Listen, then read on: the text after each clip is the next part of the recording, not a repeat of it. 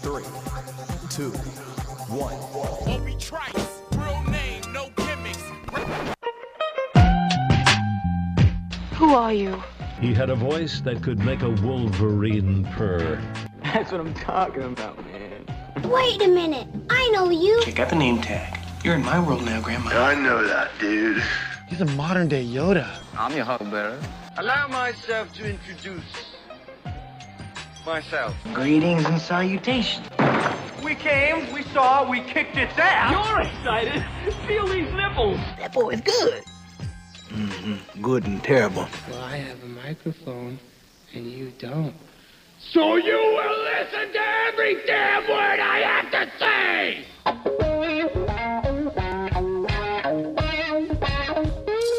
This is the Mike Rutherford Show on the Big X. Sportos, motorheads, geek bloods, wastoids, dweebies, they all adore him.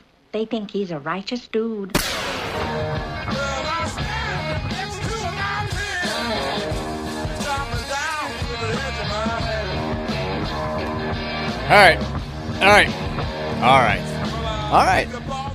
All right. Welcome in, everybody. It is Friday, October 7th. Happy weekend to you. This is the Mike Rutherford Show, live from the University of Louisville College of Business Studios here on 1450 AM, 96.1 FM. You know it better as the Big X. We're here until 6 o'clock today. Normal hours, normal show, getting you ready for a football weekend. Big Friday night around here, around these parts. We'll talk a little bit about the high school games once we get to the pick segment, but a bigger weekend for the local college sports teams, namely the Louisville Cardinals, who will take on Virginia tomorrow afternoon at noon in Charlottesville.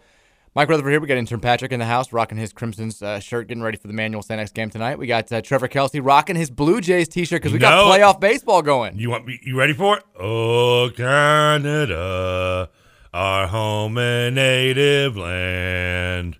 Keep going. That's all I know. I think that's all I know, too.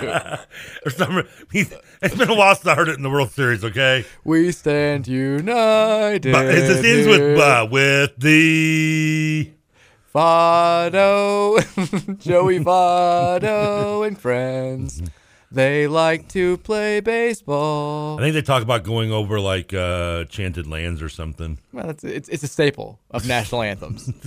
Every nation is enchanted in some way. Can you sing the American national anthem? Of course. Take it in. I'm not going to sing the Star Spangled Banner on the air to start the show. Yeah. I don't even think I know it word for word. You know the Star Spangled Banner. I did a stretch for it. You know it. I love having. We haven't turned the TV on in like 5 months in here. It feels good. I was kind of worried if it was going to work coming in today. I couldn't find the control for a while. I'm not going to lie. Here's the thing. Because why would I lie to you? I never lie to you. Rarely. I mean, some people think I should lie more often on here. Probably. I do, but I made sure the phone was charged 100% because I was thinking I was going to put it on the ESPN app on the up here on the desk and watch it on my phone during the show. It's a good day. I mean, I think the last time, because the Reds sucked so much ass this year, that's the medical term, I didn't care to watch any of the day Reds games. So I think after like early May, we just stopped using the TV around here. I think the last time we may have used it was probably like Oaks Day. We had shows around I was going to say Oaks Day. I know we used it for the women's like basketball game when they played Arizona State, but we were that was like last November. I'm talking about the last time we used it. Period. That was okay. I thought that might have been it. Oaks was in May, so okay. that's a 6 month difference. That's a lot closer than where was it last November. But yeah, we haven't used it in a while. But we got the Guardians already wrapped up their Game 1 victory over the Rays. Now we got Phillies Cardinals scoreless through 4, and then at 4, your Blue Jays are taking on the Mariners on ESPN. Big game. I like the new wildcard format. I can't get it out. I can't say Wildcat format. Wildcat format. Run the Wildcat here, like the Dolphins. Bring out Ronnie Brown. I'm gonna miss a little of the game driving from here to the other studio to get ready for the next game, but I'm kind of hoping. I'm at least hoping maybe we wrap this up quickly, like the Cleveland game. Get a win, so maybe we can get done before kickoff of the St. X Emmanuel game. Speaking of, big night around here in local high school football, and you always have your high school football covered here on the Big X family of networks. Tonight at 7, we'll have St. X versus Manual, undefeated Manual versus the reigning state champions.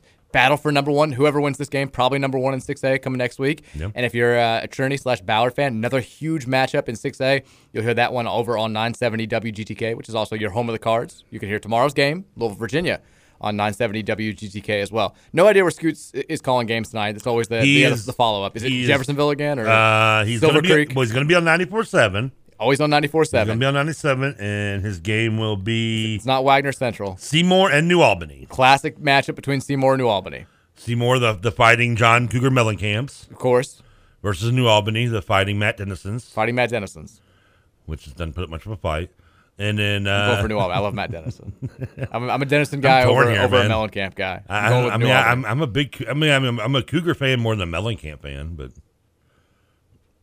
I'm a same person. I'm a Dennison guy. Yeah, I can take it or leave it. We have lots to get to. This it was already going to be an interesting show talking about tomorrow's game, what it means, what it might not mean, all that good stuff. And then it got way more interesting today with a couple of reports that are out there. We're certainly going to get to that in just a second. But Trevor, first of all, how confident are you in the Blue Jays at 4? And second of all, how was your Thursday night? I know you spent part of it watching that godforsaken football game, which I don't know why you did that to yourself. There was a point where I was like, what would be more depressing to watch right now, the rest of this game or the Dahmer series? College football dropping the ball again. They have a Wednesday night game. They've got like 5 games tonight. They gave us 0 alternative. They had 3 Thursday night games the other 2 weeks ago when we had Bengals Dolphins, the only good Thursday night game of the year. And then when we have Colts Broncos, turnover fest, nobody can move the ball. They give us nothing. What are you doing? I mean, come on, college football. What Step are you up. doing? Yeah. Step up. But did you watch any of the game? I watched 0 of the game. My timeline on Twitter and the text flowing into my phone told me all the story that I needed. I love the overdramatic of people on Twitter like acting like this is so horrible, blind me. I mean, it's like, okay, it's not the best football, but I mean, in some defense, they are 2 good defenses, but it was more bad offense than good defense. The best was in the middle of like my timeline being like, this is the worst football game I've ever seen. Like, people acting like they're being strapped down like, Clockwork Orange to watch this football game. Oh, yeah. I see that Joe Biden is giving a speech at a Democratic fundraiser where he's talking about Russia's not joking. Like the threat of nuclear war is real. This is the first time since the 60s we're facing an Armageddon scenario. And I see that. I'm like, oh, that's comforting right in the middle of this football talk. And then 2 minutes later, I see really? Because I never saw that trending. I did. 2 minutes after that, I see I'm like, we're on the brink of nuclear war, and I'm spending my last moments watching this godforsaken football game. These 2 offenses sucking bleep through a straw. I was like, that's a good tweet. That's how that's how I'm gonna go out. Broncos Colts. Well, I sat through majority of the game. Of course, I watched it on my laptop, so I was playing some video games while I was doing it. Of course. And at one point, I almost wanted to mute it and just watch sitcoms on my TV. You should have just played video games, yeah. I know, but I did sit through it, and it wasn't easy. And I haven't yet to finish Dahmer, though. I couldn't get through it all last night. I'll just say this: Def Tony got me. Okay, I'm gonna watch it eventually. It just pulled my heartstrings too much, and I had to stop. So I got 2 more episodes left. Def Tony got me. Not the line I was expecting to hear that, but I've got 0 frame of reference, and so because I don't have frame of reference, it's hard for me not to laugh at a line like that. I know. Well, I was joking with Dugan yesterday because he's seen it, and I was like, "Is it maybe bad?" There are a few points in the show in this series that I've actually kind of laughed out loud during. Probably. I mean, it's just once again, I haven't seen it, but probably not a good thing. Maybe watch it and you'll be like, I bet that's what Trevor laughed at. Probably. Well, I mean, hell, I'll probably think the whole thing. I'm like, yeah, Trevor probably laughed at that too. 502-414-1450 is the Thornton's text line. We want to hear from you throughout the course of today's show. I'm sure you're going to have thoughts on the events of today and the events of tomorrow. We will read those throughout today's show, but let's start with this. The report comes out, and I hate to even use the word report because it's not really a report, but Adam Rittenberg of ESPN, who writes behind a paywall, this was an insider story. He does a weekly column where he focuses on the coaching carousel, the hot seat buzz, all that good stuff, looks at coaches on the hot seat, who may fall next, what coaches who have already fired their head coaches are doing, all that good stuff. And so he has a section, understandably, on Scott Satterfield in Louisville because Satterfield very much in the hot seat after these last couple of weeks. And here's what he has to say. He says, Scott Satterfield of Louisville didn't enter the season with the same inevitability about his job status as other coaches, but it's becoming harder to see a path where Satterfield returns in 2023. Last week's 34-33 loss to Boston College, where Louisville blew 4 leads, good Lord, has put Satterfield on extremely shaky ground. If Louisville falls to lowly Virginia on Saturday before an open week, a change is expected. Even if the Cardinals bounce back, their second half schedule includes 4 AP top 15 opponents, surging James Madison and defending ACC champion Pitt. Bowl eligibility seems extremely unlikely. Obviously, there's one line there that stands out above the rest, which is, should Louisville lose to Virginia on Saturday before an open week, a change is expected. Now, there's been some talk, some debating amongst fans about what exactly that means. When you hear that, what do you think? I know it doesn't make me think what people probably think, that it's expected immediately. it makes me think that it changed. I mean, but That's a foregone conclusion. That's. I mean, I think that's kind of open ended with the way he worded it, and some people are going to jump to that conclusion. And I get that, but to me, I mean, it means that a change is inevitable, but it doesn't mean it's going to be, on Sunday or Monday. I mean, I think it pretty much just means it's going to happen probably no earlier than maybe the second to last week's season, maybe. So you're thinking it is like a Steve Kragthorpe 09 situation where they have the talk, but it's like, I'm going to support you publicly, but behind closed doors, maybe get that resume. I'm not saying I agree with 100% that he's right about that, but if he is, that's the change. I assume that he's the timeline date he's alluding to, and if he's not alluding to it, then I think he's a little off. It is I don't certainly see Louisville doing that. It's definitely vague and maybe intentionally vague. Well, of course. I know Adam Rittenberg. I mean, he's a very well-respected ESPN reporter who has sources all over the place. I don't know where exactly he's getting this from, but whether or not he means a change is imminent, like this week, or he means a change is definitely going to happen regardless of how the second half of the season plays out, it's a damning statement for Scott Satterfield and company. And I think that it's because I is tend it damning because it's now nationally being talked about opposed to locally, I guess? It's out there. I mean, the worst kept secret here locally now is becoming a national talking point. But I think that because I'm kind of like you. When I saw that, I'm like, I'm not buying that the administration has gone to Scott Satterfield and been like, hey, man. Win or go home. You beat Virginia, you get to keep your job. You lose to Virginia, you're fired. Like, I can't imagine that that's the case. I can't even imagine that that's the case behind closed doors without, like, them talking to him about it. Like, where it's like, he could keep his job. And now that it's out there, kind of in those terms, I mean, I was texting with a local media member today, and he's like, what happens if this is out there now and, like, they went out? And first of all, I was like, my response was, if they went out, I'm going to walk naked across the Big Four Bridge, which nobody wants. I'm gonna do the same thing, which I don't know what shock people more, me walking or being naked. Yeah, equally shocking. I'll take a rascal across it with you. But the point stands with, like, what if this season does get salvaged and you have this report out there that was like, hey, if he just lost that Virginia game, he was going to get fired. It'd be a weird thing. Then again, this program has operated in weird for the last the entire Satterfield era, so maybe that wouldn't be business as usual. I struggle to believe that it's the latter scenario where he's going to be fired if they lose tomorrow. Although, like, people are struggling to I mean, you said the way it reads to you is it just means it's over, not imminently. But I thought it was interesting that Rittenberg specifically puts in there before an open week. Like, he notes that, like, this is if they lose to Virginia and they're going into a bye week, it's done. Which kind of leads me to believe that he's saying, like, they're going to fire him midseason. What if the scenario is they do confront him in a Kragthorpe-like way and say, listen, nothing personal, obviously, the wording is moot, but long story short, at the end of the season, we're letting you go. And I assume Kragthorpe obviously was okay finishing out the season under those circumstances. What if Sat isn't, though? What if that, I mean, I don't know Satterfield enough personally. He's teased with South Carolina. We know he maybe doesn't want to be here anymore, and he even has to be at some points, even though he begged to keep his job here.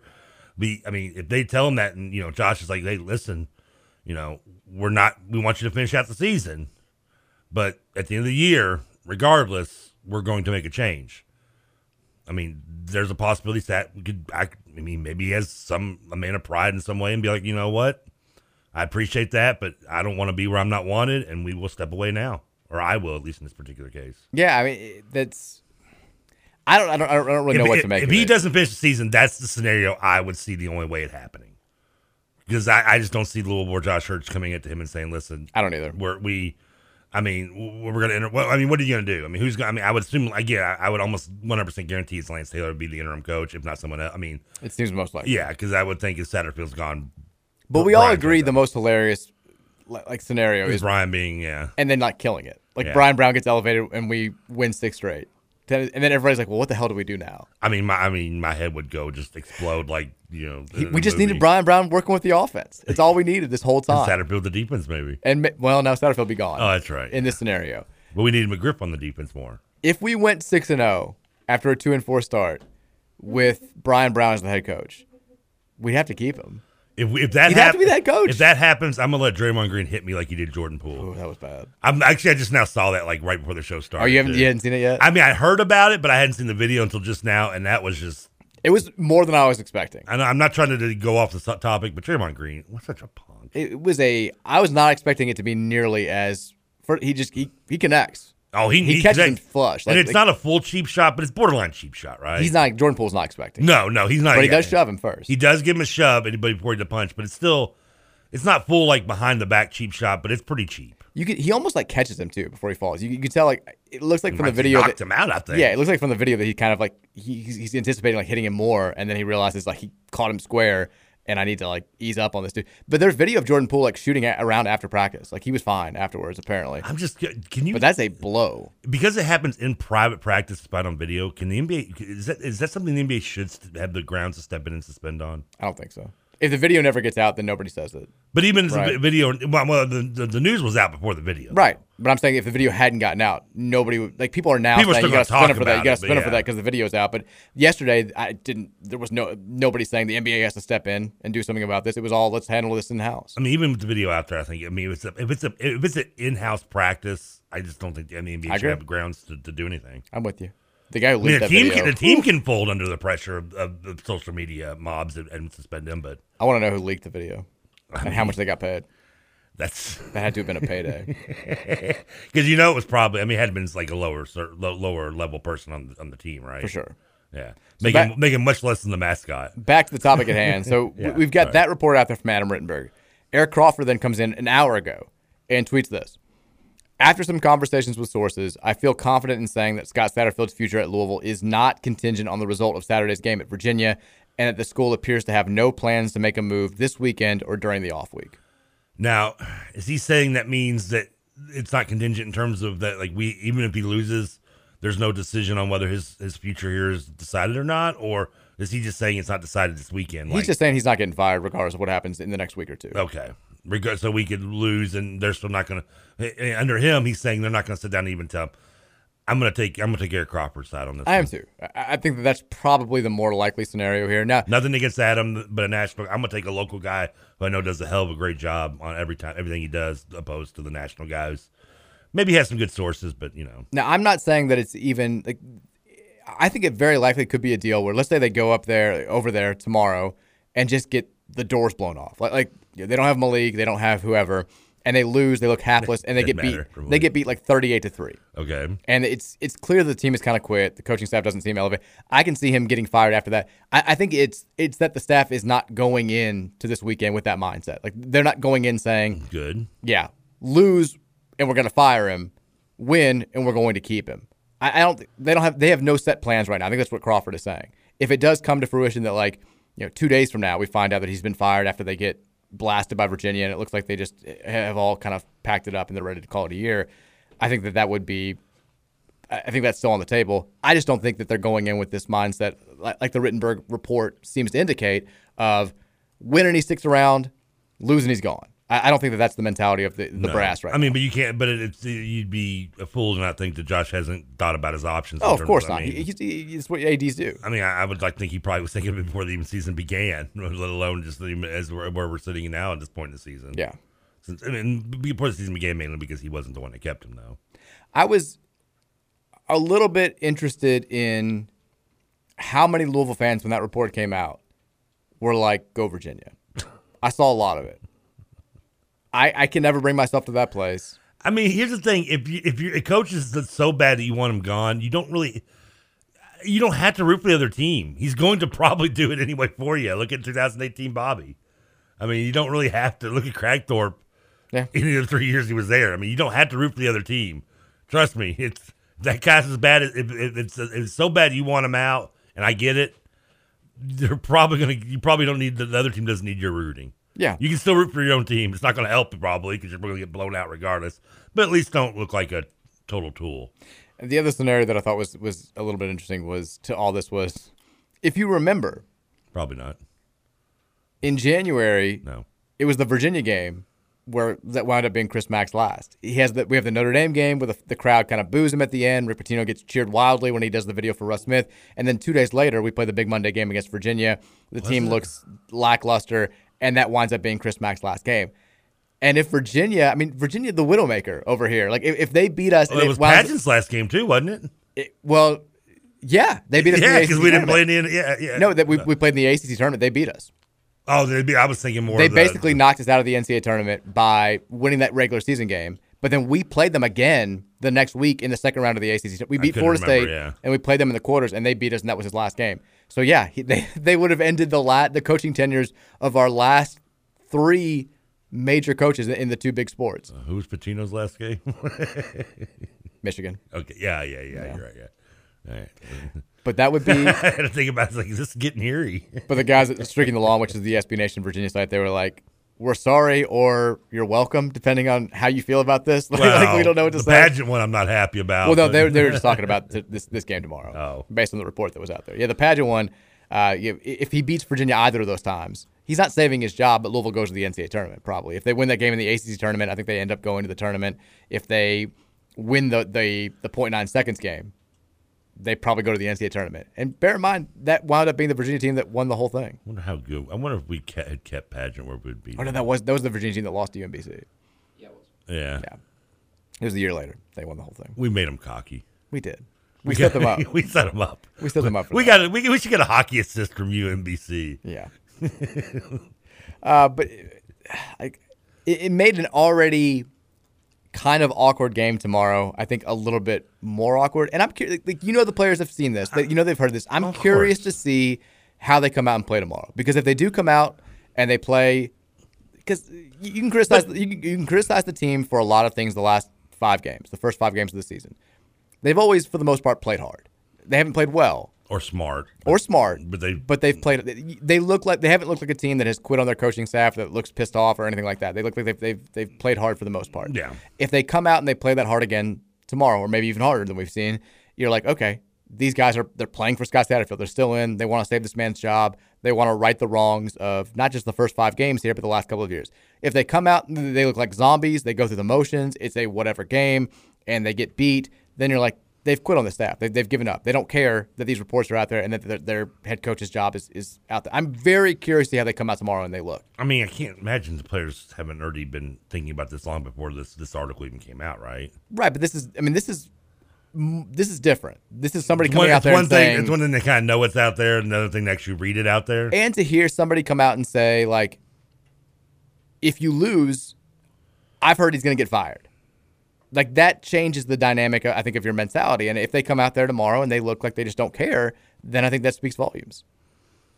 I mean, does winning tomorrow even change any part of the fan base anyway for Satterfield? No. But that's no longer the talking point. Like, okay. I think the job is no longer to be saved. It's just a matter of when the execution happens. Well, no, he keeps his hopes alive. If you win this game and then all of a sudden you're somehow, we're having the same conversation we've had the last 5 weeks. If you win this one, it doesn't get anybody back, but it keeps alive the chance of getting the fan base back sometime down the line in the second half of the season. If you can somehow miraculously overachieve and beat Pitt and beat Wake Forest, then people are okay. If you lose, then everybody's just still kind of out for blood. Like, nothing changes. And if you win, I think people are just still like, I'm not bought in. Like, and there's really no way to have a moral victory in this game because you've already exceeded your get out of jail free card with we came close but fell short just at the last second. Yeah, it's just. I mean, we've seen that movie so many times. It's the Police Academy series. I mean, it's done. You're on life support, but you're still not conscious. Like, that's what it is. You're not pulling the plug at this point. If you win this game tomorrow, nothing's changing. You're just still staying alive and hoping that things are going to get better at some point in the future after the bye week, and then against Pitt. You're keeping faith alive. If you lose, the plug is gone. Like, you flatlined. It's over. There's no saving this. And I think that's kind of already where we are right now. So it's. I mean. Do you mean pull the plug on you if that happens to you? No, never. I've told people before. You keep me charged up. I'm saying this out loud on the radio. Take note. Friday, October 7th, 3:30 p.m. If anybody tries to say otherwise, I never want the plug pulled on. Keep me alive forever. Okay. They will make advancements in medical history. They will save me some point down the line. I don't care how much it costs my family. I don't care how much they hate me for doing this. I never want to die. Don't pull that plug. I mean, you don't need a fancy room. You just need an outlet and a machine, right? Just keep me alive. Just keep me alive. You can put me in a storage closet for all I care. They may not be able to wake me up 5 years from now, 50 years from now. Who knows? Who knows? I could be back and better than ever. But one day you're going to be a head in a jar like in Futurama. That's what I want. Hanging out with Nixon and Disney. Keep me alive. You've heard it. If Mary tries to say otherwise to the press, if this situation arises, you have the evidence to the contrary right here. 3:30. Walt Disney, 10-7. Ted Williams, Mike Rutherford. Keep me alive.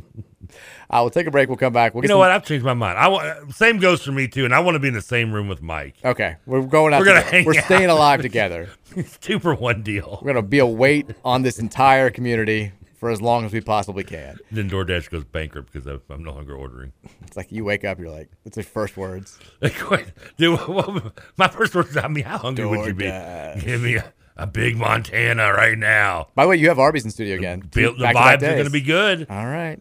The vibes might be good. All right. I mean, I'm doing it for Toronto. I'm giving up on This is for the Blue Jays, baby. All right, let's take a break. The Canadian roast beef sandwich. When we come back, we'll take some text from the Thornton's text line. How do you all feel about these two somewhat conflicting reports, the Rittenberg report and the Eric Crawford report?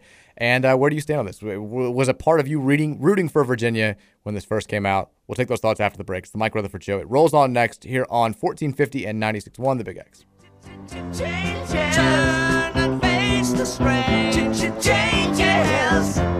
It's gonna have to be a different man. Time may change me, but I can't trace time.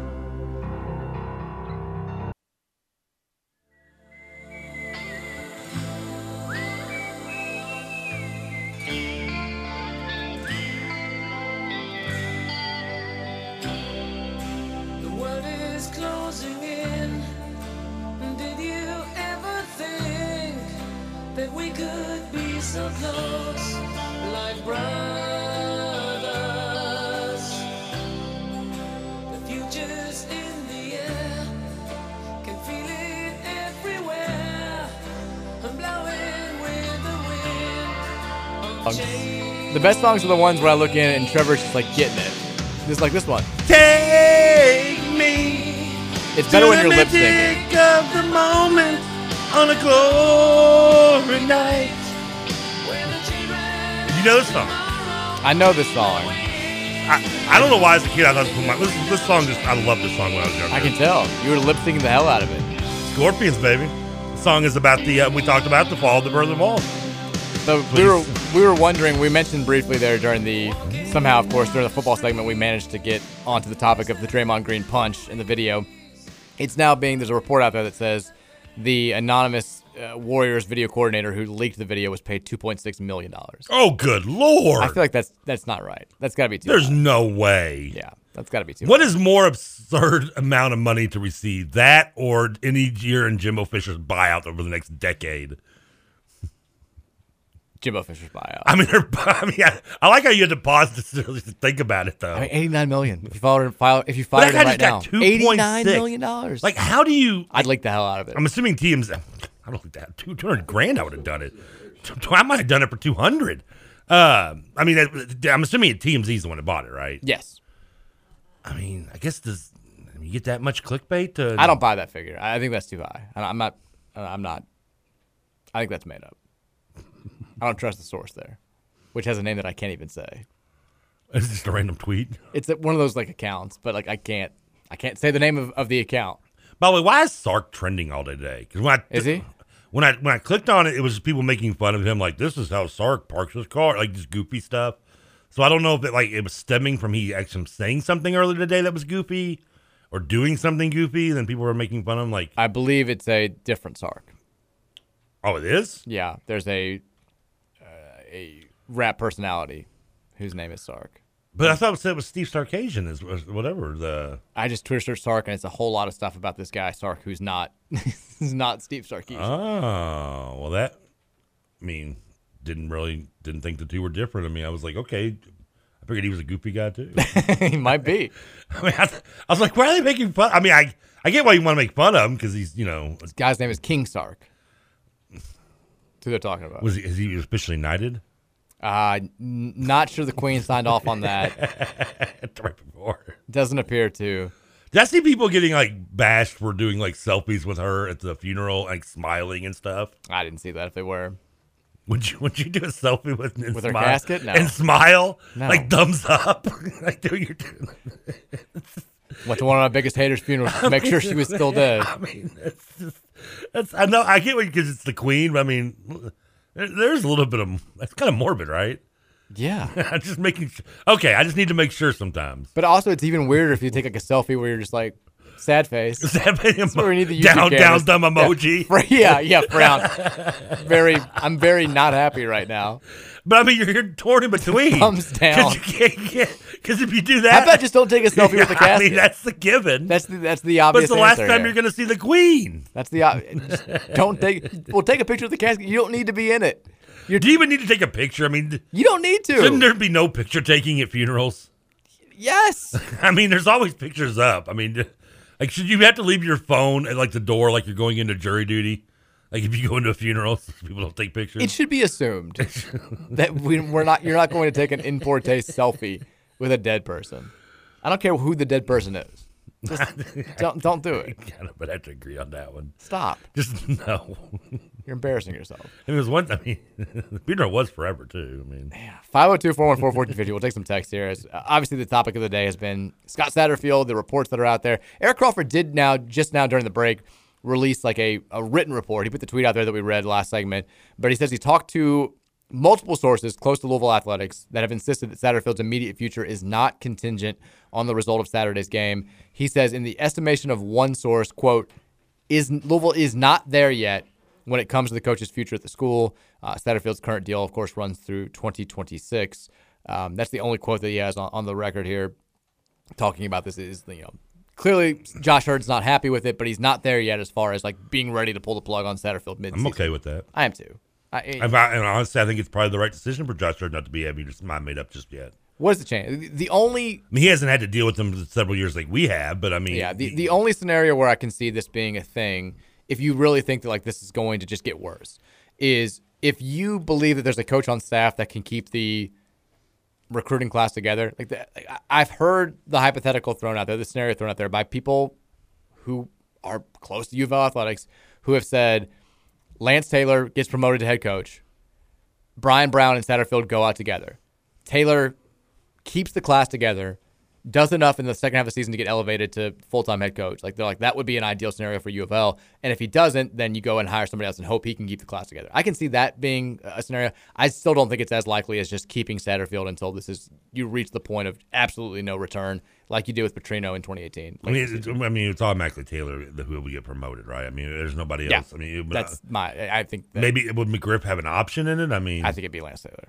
That's what I'm thinking too. I mean, it almost seems obvious. I mean, then again, I don't know who else could name off the staff lower positions, but I mean, I can't. Can you name another coach? I know Fred McGriff. I know Lance Taylor, and I know. I'm just proud you got Lance Taylor. I thought you would have gone with like Lance Thomas or like somehow would have messed the name up somewhere. Well, thankfully he has a pretty common pre and surname. James Taylor. I don't know. James Taylor. 502-414-1450 is the Thornton's text line. Text says, I'm listening to yesterday's show, and in TK's defense, I also wondered if they put weights in the fish and then threw them out to be caught. Thank you, Texter. I couldn't imagine how they'd do it without being caught. Thank you. I'm not the only one that thought that. It's bad.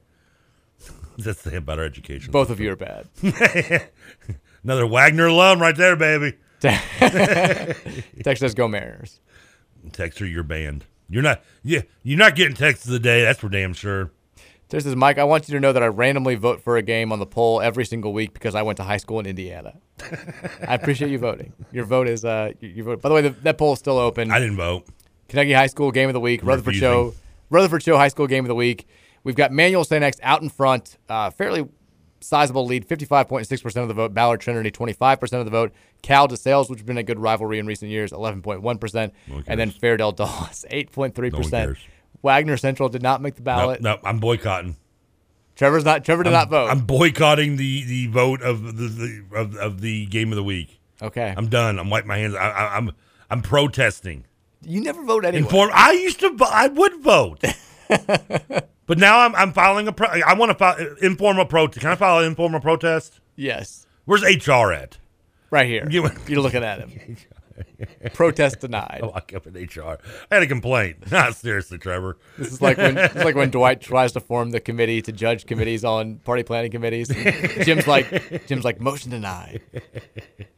I mean, how did you really had to put Dawson Fair down there? You couldn't have put us on there. Fairdale's also a nice South End rivalry. Who cares? Who cares about Wagner Central besides you? Nobody. Here's the point. Neither were going to come close to winning because of Emmanuel St. X. You could at least thrown us a bone. Every time I do, you come in a distant last. So, okay, so if Fairdale comes in last, do they get bumped off the voting options for the rest of the year? No, because Fairdale's good.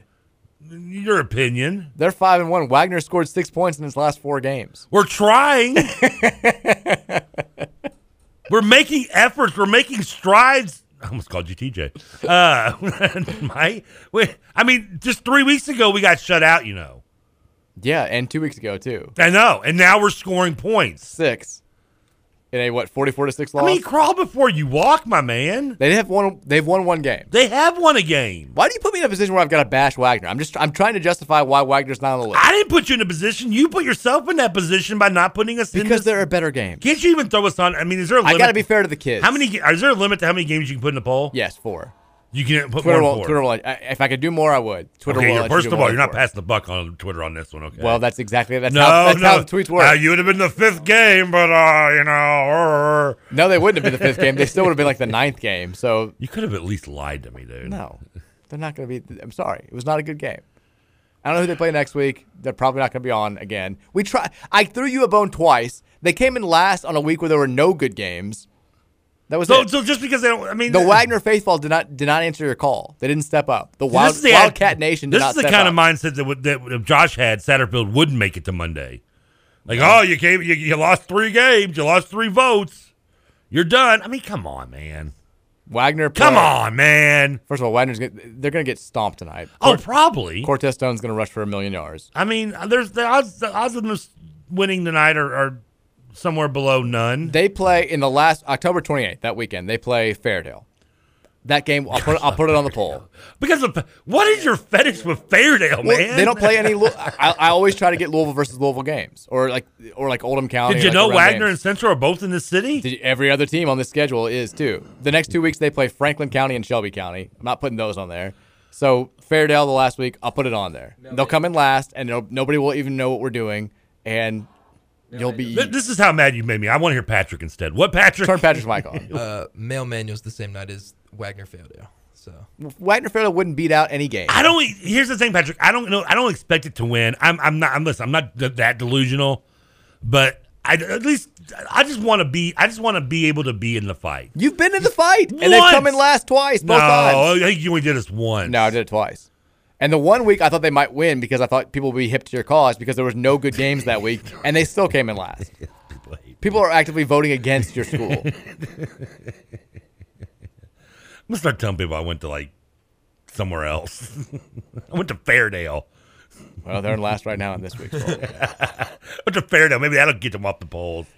Texter said, I just finished the latest CC podcast. We need Dan to wear a wire to this poker game. The wire, the poker talk was the highlight of the episode. Y'all having are your friends in that group that do the poker game nights? We did back in the day, when it was popular, when it was a thing. The Texas Hold'em was the rave of all the nations. We did. It was fun. But so now his whole thing, we have a segment at the end of the podcast where he tells Dan the dump story, something bad that's happened in his life recently, because Danny always finds himself in weird, stupid situations because he's weird and stupid, which is great.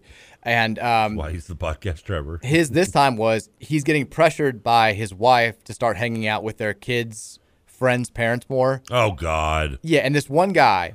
Come on, he likes baseball. Honey. I can give you like baseball. He didn't want to give the fine details because he's afraid that somebody's going to discover that he's on this podcast and is going to listen. One guy at his work was like, so you do a podcast with Mike Rutherford? And he was like, yeah. He's like, how do you know that? He's like, I'm originally from Louisville. I'm a fan. But so he's terrified now that other people from Columbus are going to figure out that he's on this thing. He's talking about that. I like how you slipped in that you're popular in Ohio. People know you. Well, no, he was a Louisville native. I like he slipped that in I'm known in Columbus. Well, they're not searching for Danny Sennard podcast up there. He sells pipe. He doesn't cover U of L athletics. But so he has this guy, his name is Toby, and he's asked Danny to play in this poker game. He's like, Danny goes, I kid you not, at least 5 times. And every time I've had an excuse, I've got no excuse this time. He sends us the screenshots of, first of all, the wives are setting this up. Oh, good Lord. The wife is texting Danny's wife, and she's like, oh, no. Is Danny available for the poker game this weekend? And all this stuff. Wasn't this a plot line in I Love You, Man? That's what he says on the podcast. Okay, he brings up the exact scenario. She's like, you got to get out there. Make some, and Danny, so Danny's like, He's like, all these other guys, like they share their power tools. It's all they talk about in this text group. He's like, I have nothing in common with any of these people. I don't want to go. Does he have a power tool?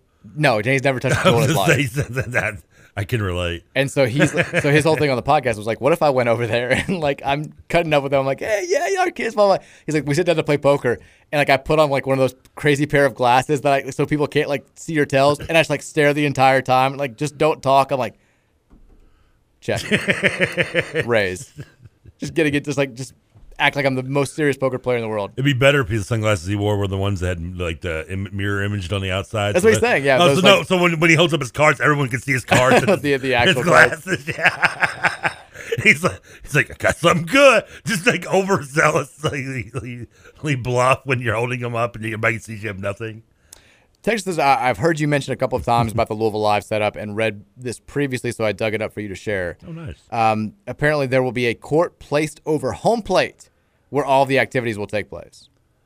So they're selling tickets in the stands, like in the areas behind home plate and down the third and first. I mean, we kind of figured center field home plate area, right? Those were the two options. I mean, you want to be around the seated areas where people could see. But I forget how they that makes sense. But they took seats out of the outfield, so I guess home plate probably makes more sense. It does. I was thinking maybe they would use the standing area, like the patio paddock. I mean, you still can. I mean, but this makes more sense. I'm sure they'll have areas for people to go down there on the field by the court. Yeah. And then it looks like they're selling tickets down the third baseline up until like you get to like the around the wall. I'm looking at the tickets. Okay. That makes sense. I'm good with that. That'll look cool. Texas says, if we go to nuclear war, can we not have Brian Brown be the Secretary of Defense? He plays reserved and gives up the big ones. It's good text. I don't know. Maybe we need somebody who's more reserved. Who knows?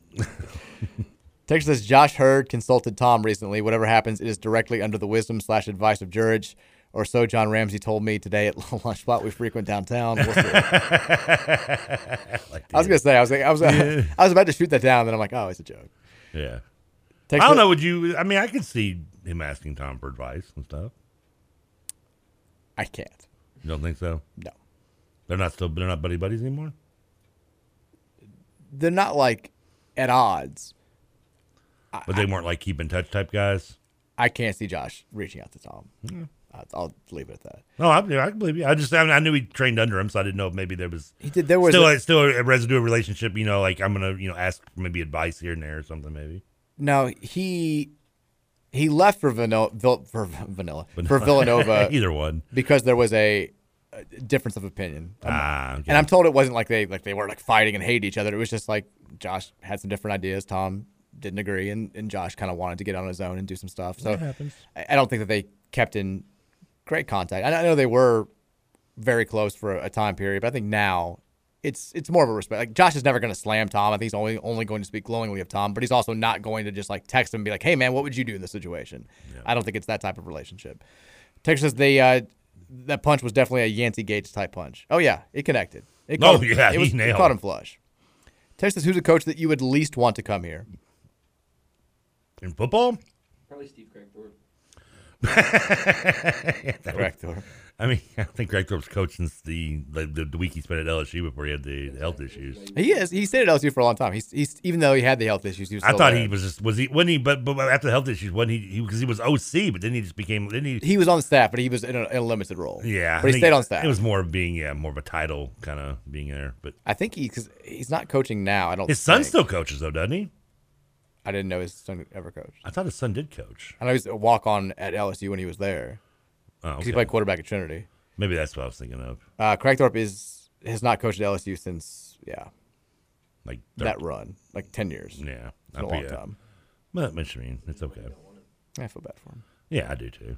I don't want him coming back, but I do feel bad for him. Who's a coach that I would least want to come here that's realistic?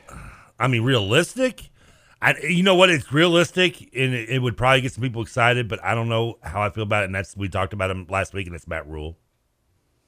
I don't know how. I mean, I'd try to get excited about it, but I just don't think it would work. I'm not totally opposed to Matt Rule. I would try to get myself excited and try to be optimistic about it, but part of me feels like it would be a failure. I would not want. I mean, I'll say it. I would not want Urban Meyer. I don't. Yeah, I wouldn't. No, I definitely wouldn't want. I don't think Urban Meyer's coming here anyway. I don't either. But I'm saying like if he came here, I know. Like I don't want Jimbo Fisher, but I know that's not going to happen either. I mean, but at least Meyer. I mean, Meyer's more realistic than Jimbo. Yeah. Even though I think it's not realistic at all. But I would not, because fans have already debated this. Like, would you sell your soul for Urban Meyer? I'm like, no. I'm not hating anybody who would. I couldn't personally. Urban Meyer or Art Briles? Oh, my God. Probably Urban Meyer. Really? I'd take Urban Meyer over Art Briles, yeah. Art Briles is the worst. I mean, I feel like Briles might be more successful, though. I don't know.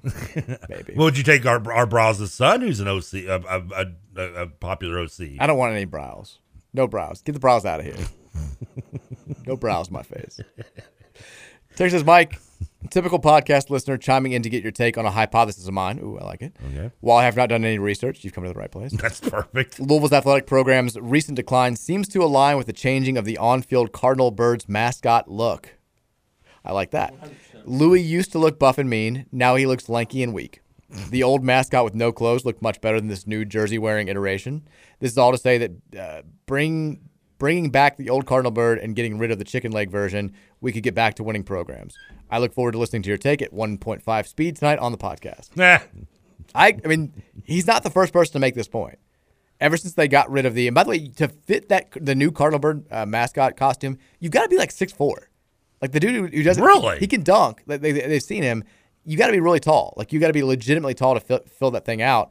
Which I mean, I feel like is a little bit of it's height bias. Height bias against people who are like, I could never be the Louis mascot now if I wanted to. I mean, that's kind of that should be. I mean, I don't know how long. I don't think they covered that in your law class, but that's discrimination, isn't it? Because there used to be female Louis Bird mascots. I personally know somebody who was the mascot in college who was a female, nice. And now 6'4", the vast majority of those people who fit that category are going to be males. If she's 6'4", she better be playing in the game. Not get her on the. Yeah, I'm giving her a spot on the roster. I don't care. But I do miss the old Louis. I think the new Louis sucks. I'll say it. Yeah, I know. Yeah, bring back naked Louis.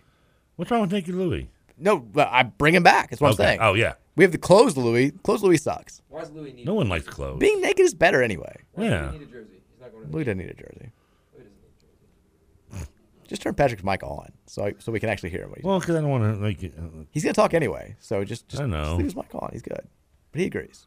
Well, it's because that's why you want him on, because he agrees with you. No, it'd been like I think you'd be like, why is he in here? No, I don't really care that much about Patrick's approval of my closed Louis take. You disagree with everything anyway. I haven't kicked you off. I just don't want Patrick talking when you can hear him muffled on the mic. Oh, you wish you could turn me off. I do sometimes. Yeah, it'd be great. I'll turn you off, but then turn you back on. Texter says Virginia game won't even matter in the grand scheme of things. There's a good chance this could be our last win of the season. Win or lose, stat stays are limited. Yeah, probably. Yeah, pretty basic. I think it at least keeps the hope alive if you win. If you lose, then you're staring down probably like 3-9, 4-8 at best, and potentially 2-10. If you lose this one, there's no hope of, I think, even getting to 5 wins. And then you're done. I mean, Pittsburgh's still a possibility. James Madison's still a possibility. And then you got 4 top 15 teams. Yeah. The other 4 are all ranked in the top 15. It's crazy how Pitt went from before the season, that one of those 3 games in my mind that was, wow, but there's no chance of us winning it anyway, to now it's like one of our last chances of maybe getting a win. And even now, I'm like, I still don't feel confident about it. And I trust more in beating Pitt than I do beating Virginia. A, I think Brennan Armstrong's still a better quarterback than Slovis I've seen this year. And B, it's at home opposed to on the road. Texas says, just let him play out the season. We really can't go through the Jeff Brom talk for 2 more months before the season is over. And it's more out of respect for Brom, more so than Louisville football. We'll have that chatter regardless. Would just like it not to be on steroids while still in season. I mean, it's going to be happening regardless, Tex, right? I tell you that. It's been going on. It is. Yeah. But I think bring Brom home. It's at least slightly tempered when you do have the guy still coaching. Like, I mean, for instance, we were talking about candidates for the basketball coaching job before Chris Mack walked away. But when he officially walked away, that's when, I mean, it was just, what's the point of talking about the season? We're going to talk about the games, but it's more about it's more about the coaching surge, which is exactly what would happen if you fired Scott Satterfield on Sunday. I mean, I barely remember breaking down any of the games after Mack walked away. We talked so much more about coaching searches instead. We were focusing on the other. I remember the North Carolina game. I mean, we were yeah, still better. I'm still mad. I tell you what, let's take a break. It's top of the hour. We'll come back. We'll take some more text. We'll get into the actual X's and O's discussion for tomorrow's game. What happens if Malik Cunningham is not a go tomorrow? How much faith does the staff have in Brock Doman? Also, who the hell's going to play running back? We still don't know who's healthy there. We'll get into how much. All right, I'll do it. Trevor's not going to play running back. We'll get into how much that affects the game. Before we do any of that, letting you know about our friends over at AirServe. Whether it's too hot, too cold, too dry, or too polluted, AirServe is always going to make sure that you are comfortable and breathing the highest quality air when you're in your home or your place of business. They make it happen by having technicians available 24/7. There's no problem they can't fix, and there's no time when they won't fix it. Call them at 502-264-9662, 502-264-9662, or visit their website, airserve.com/Louisville, AIRESERV.com/Louisville. Suit up with the home team. It's AirServe. We'll take a break. Hour number 2 is on the way next. It's the Mike Rutherford Show here on 1450 The Big X.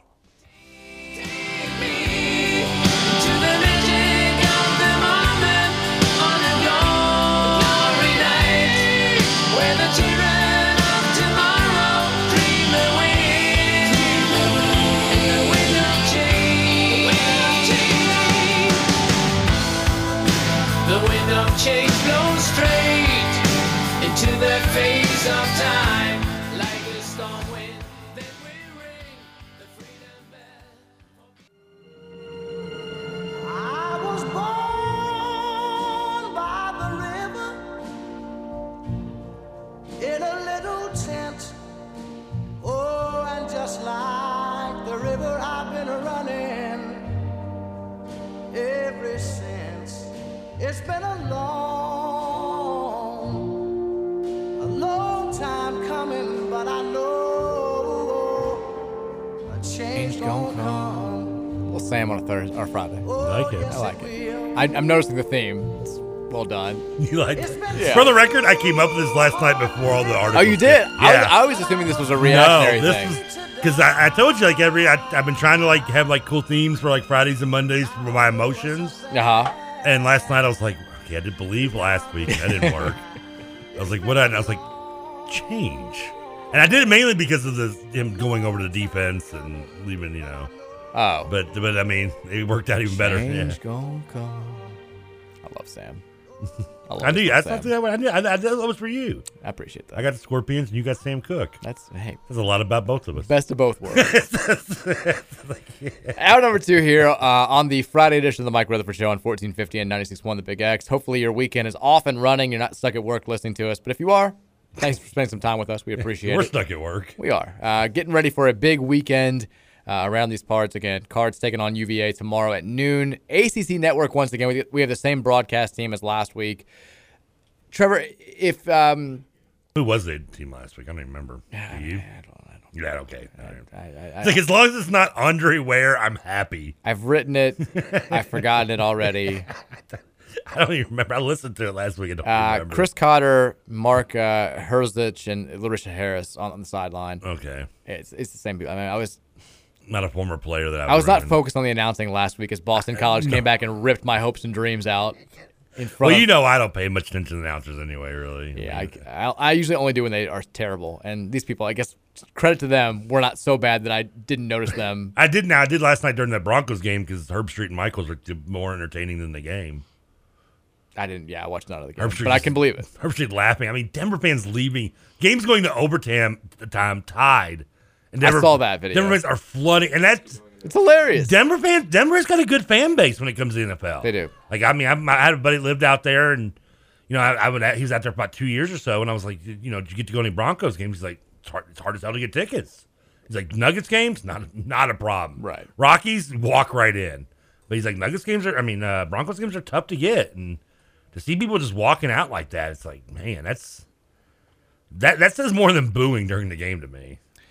Now, tomorrow's game, I think a lot hinges on, obviously, the availability of Malik Cunningham, who is, according to Scott Satterfield on Tuesday, day-to-day because of concussion-like symptoms they suffered last weekend against Boston College. Do you expect him to play? I do not. I don't either. I am of the belief, this is not like inside info. Not great. I haven't heard anything that's somewhat like scoop since Monday. And on Monday, even back then, it was like, he's probably not going to play this weekend. Yeah.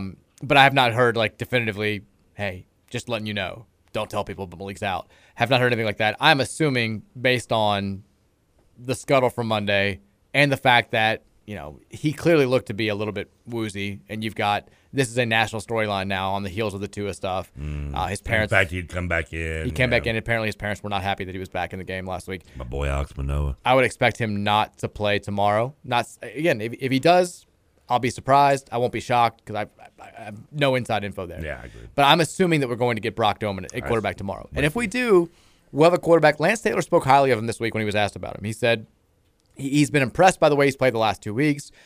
He said, quote, part of the reason that he won the backup quarterback competition was by the way that he played. He controlled the offense, but also he is a good runner as well in his own right. He's not Malik in the run game, but he is good in the run game and the pass game. He can control our offense. He knows where to go with the football. All of those things give us confidence, not only in him, but the other players around him. So let me get this straight. I want to go back to this. Something really caught my ear there was, I think a lot of us were under the impression he didn't actually win the backup. He got it because of Conley's injury, right? I think that's probably safe. But, I mean, he still had to beat out. I know it's a coaching speak, but I mean, it's just that's. He still had to beat out Nathan McElroy from Trinity, the walk-on, okay. And Caleb Johnson, the true freshman, who we still don't really know what's going on there. Are we sure he's even on the campus anymore? So I've been told. I mean, it's interesting. Conley's not available. I think this weekend. I don't think Conley's going to be available this season. From what I've heard, seems that way. Yeah. And I don't know what's going. We can talk about it. I don't know what's going on with Caleb Johnson, but what I've been told is that if something happens to Brock Doman on Saturday, McElroy's the guy. Like he's going to be the backup. The walk-on from Trinity is a sophomore. So Kurt Warner's story starts this weekend. I'm all for it. Well, he comes in there and just throws for like 4 touchdowns. The man who saved Scott Satterfield. I mean, the Shamrock who saved Scott. I don't know why I'm picturing him as 5'10", maybe 180 pounds. He's good at Trinity. That's all. I guess he's a good player. The Rock who saved Scott. I mean, could he be our Desmond Ridder? Well, no. I mean, Desmond Ridder was on scholarship, but barely. He was a 2-star kid. I mean, who only got one scholarship offer. Do you know who, by the way, offered him that scholarship while at Cincinnati? What do you mean while at Cincinnati? While at Cincinnati, because Ridder wasn't recruited by Fickle and Company. Okay. He's the regime before him is actually right. Are you saying that somebody wanted him to transfer and offered him a scholarship? No. He was actually recruited and offered. The only reason he was offered a scholarship was because the QB coach in Cincinnati fell in love with him and convinced him to offer him a scholarship. I read the story. I remember the QB coach was Zach Taylor. Oh, nice. I remember he got the offer while he was at Oaks. I remember reading the story. Yeah, and it was Zach Taylor that offered it to him. He saw him doing the 7-on-7 drills, and then that regime left. And the Fickle regime kept their word to keep him. Gotcha. So, yeah, they didn't actually recruit him. But the fact that the head coach of the Bengals who discovered him was always thought was kind of cool. Yeah, it's cool. Worked out well. Almost as cool as Alex Manoah. Yeah. And now Nathan McElroy. Nathan McElroy. Can we call him Tin Cup? Sure. Okay. Taylor also went on to say, that's McAvoy. Close enough, though. Close enough. It's actually pronounced McElroy. Yeah, you said that I'm pronouncing it wrong. It's McElroy. I believe so. I tell you what, if he gets into Lights It Up, I'll start calling him McElroy. He's really taking he's taking that Shamrock thing to heart, isn't he? Until then, I'm calling him McElroy. Taylor went on to say about Brock Doman, he was actually impressed with the way that he played last week. The numbers weren't great, but he was very poised and calm once he went in there. I thought he played well. I know the stats don't look good, but you go back and watch the film. He did what he needed to do from his position. We had to get guys open, and they were tight. They were man-to-man. They were all over our guys. We did not get free, which I kind of agree with. I do agree with that 100%. Yeah. All the throws he made on those last couple of drives, our receivers aren't getting any space. He's putting the ball in a position where at least only they could get it. Only they could get it, and yes. You had a couple of times where which is a big difference. You could have gotten a pass interference call. He put the ball in the right place. He found the man coverage. He found where he couldn't throw a pick. And except for the one where he threw it right to a guy and he dropped it. But besides that one, he put the ball in the right place. He knew that guy's hands were crap, though. Exactly. That's why Brock's playing a next level game. He knows things, yeah. Taylor also saying adjusting the game plan if Malik's not able to play. So we would have to do things that would make it easier on him to find ways to get easy throws, easy completions, and to get him comfortable in a running game. It helps if we can get these backs rolling and get the running game going. That'll help him as well. He's got confidence, and we have confidence in him to make the throw. I mean, that sounds just like our offense every week, no matter who the starter is. Except you don't have design runs for the quarterback.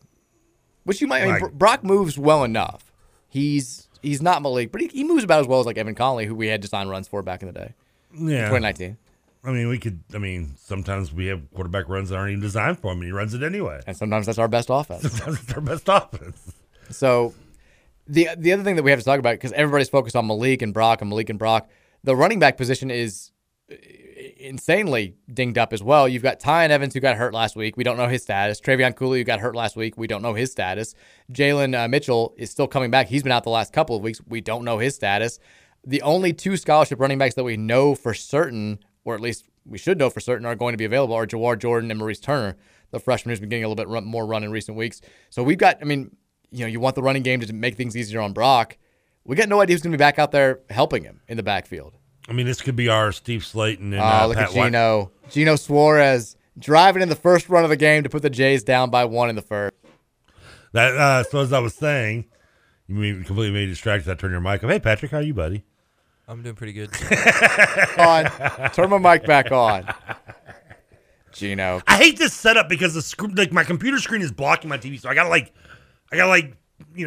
slide to the left just to get to see what's going on. You know how I knew the Jays were going to lose the series before it even started? Because God hates me? Because former Reds, when they go to other teams and get in the playoffs, just light it up. There's a 1,000% hit ratio. Like, guys who sucked out loud for the Reds will go to a different team. They'll get in the playoffs. These guys didn't suck out loud for the Reds. They were good with the Reds. But they never got to. They didn't do anything in the playoffs. Suarez was terrible in big games for the Reds. He was awful last year for the Reds. He hit like 179 for the Reds last year. He never played in a playoff game, did he? But a couple years ago, yeah, he did. We played with the Braves 2 years ago in the COVID year. We had no runs in 2 games. I forgot you made that playoff run. Easy to forget.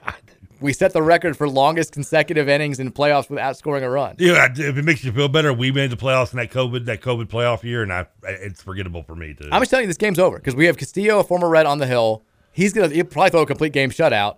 Winker's going to light it up whenever he gets up. Suarez is going to tear you up all week. Alec, I know that's one run. It's all good. It's over. This is his first playoff start because he was a rookie last year, and this is his first playoff start. But we've got the offense. We can make up for this one run. Well, you're not going to because Luis Castillo is going to be lights out because this is what Johnny Cueto, Edinson Volquez, they go to the Royals. All of a sudden, they're winning World Series in the playoffs. Johnny Cueto. I'm telling you, you're done. Cueto. Anyways. Hey, Johnny Cueto. Back to the running back thing. I don't even know what that's what we were talking about. Running backs. I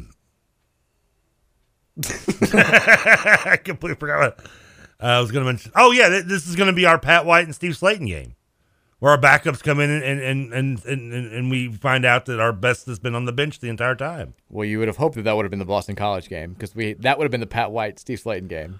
Well, he didn't get enough time to be Pat White. Okay. He only got 9 and 10. Remember, because Pat White came in early in the first half. It was first half. Yeah, it might have been first quarter for all I remember, but it was early, I know, in the game. So he just didn't get enough time to warm up like Pat White did.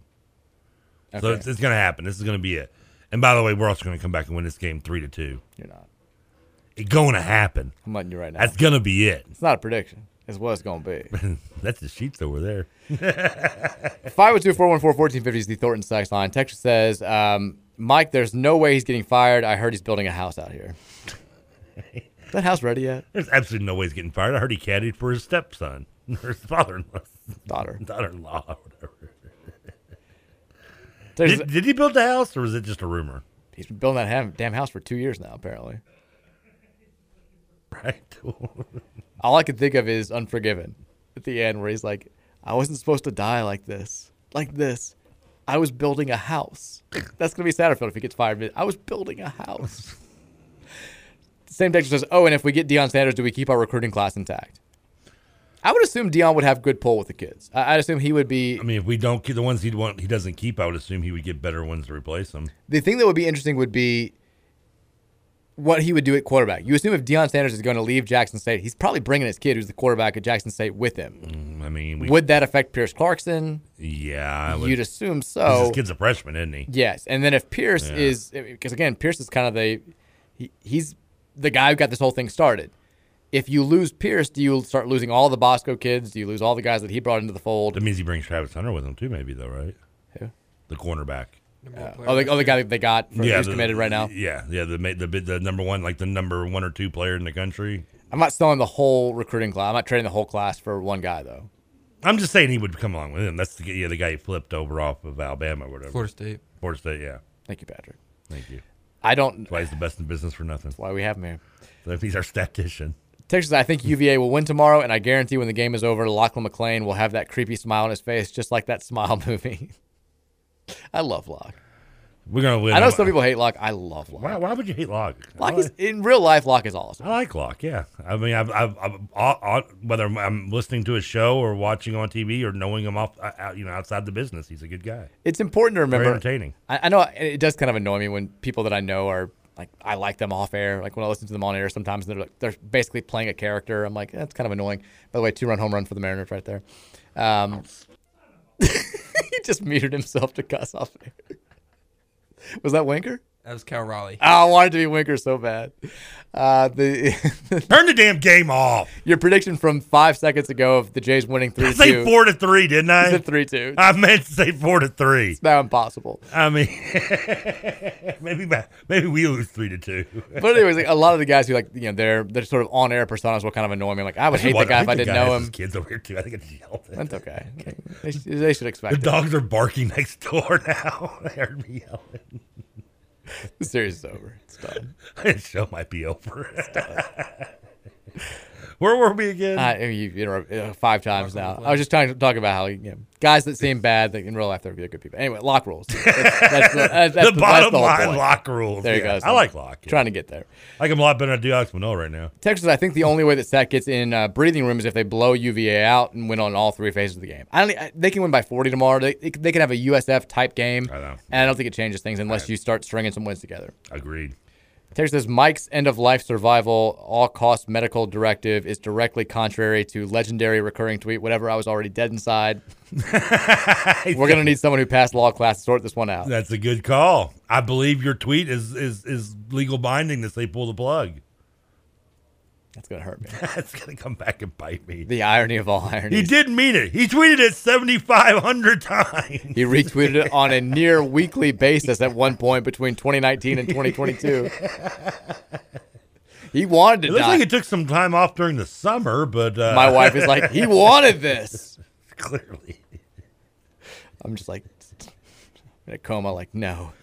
I can see he's looking... Had a body experience looking in the corner going, it was sarcasm, people. Can't you get sarcasm? October 7th, 3:30. Check the timestamp. Yeah, look at the ESPN scoreboard every time I tweeted that. All right, at 4:20, let me officially add to that. Addendum. That tweet should not be legally binding. It was a joke. I was being sarcastic. Keep me alive at all costs. Giggity 420. It's not really a giggity. Not a giggity worthy. Texas said I would never root against Louisville no matter what. What happened to the screen? I don't know. Can you stop talking over the top? The game just went I know. out. Keep your Jay's thoughts. Oh, I forgot the mic was on. My bad. I would never root Texas. I would never root against Louisville no matter what the circumstances are. I agree. Same.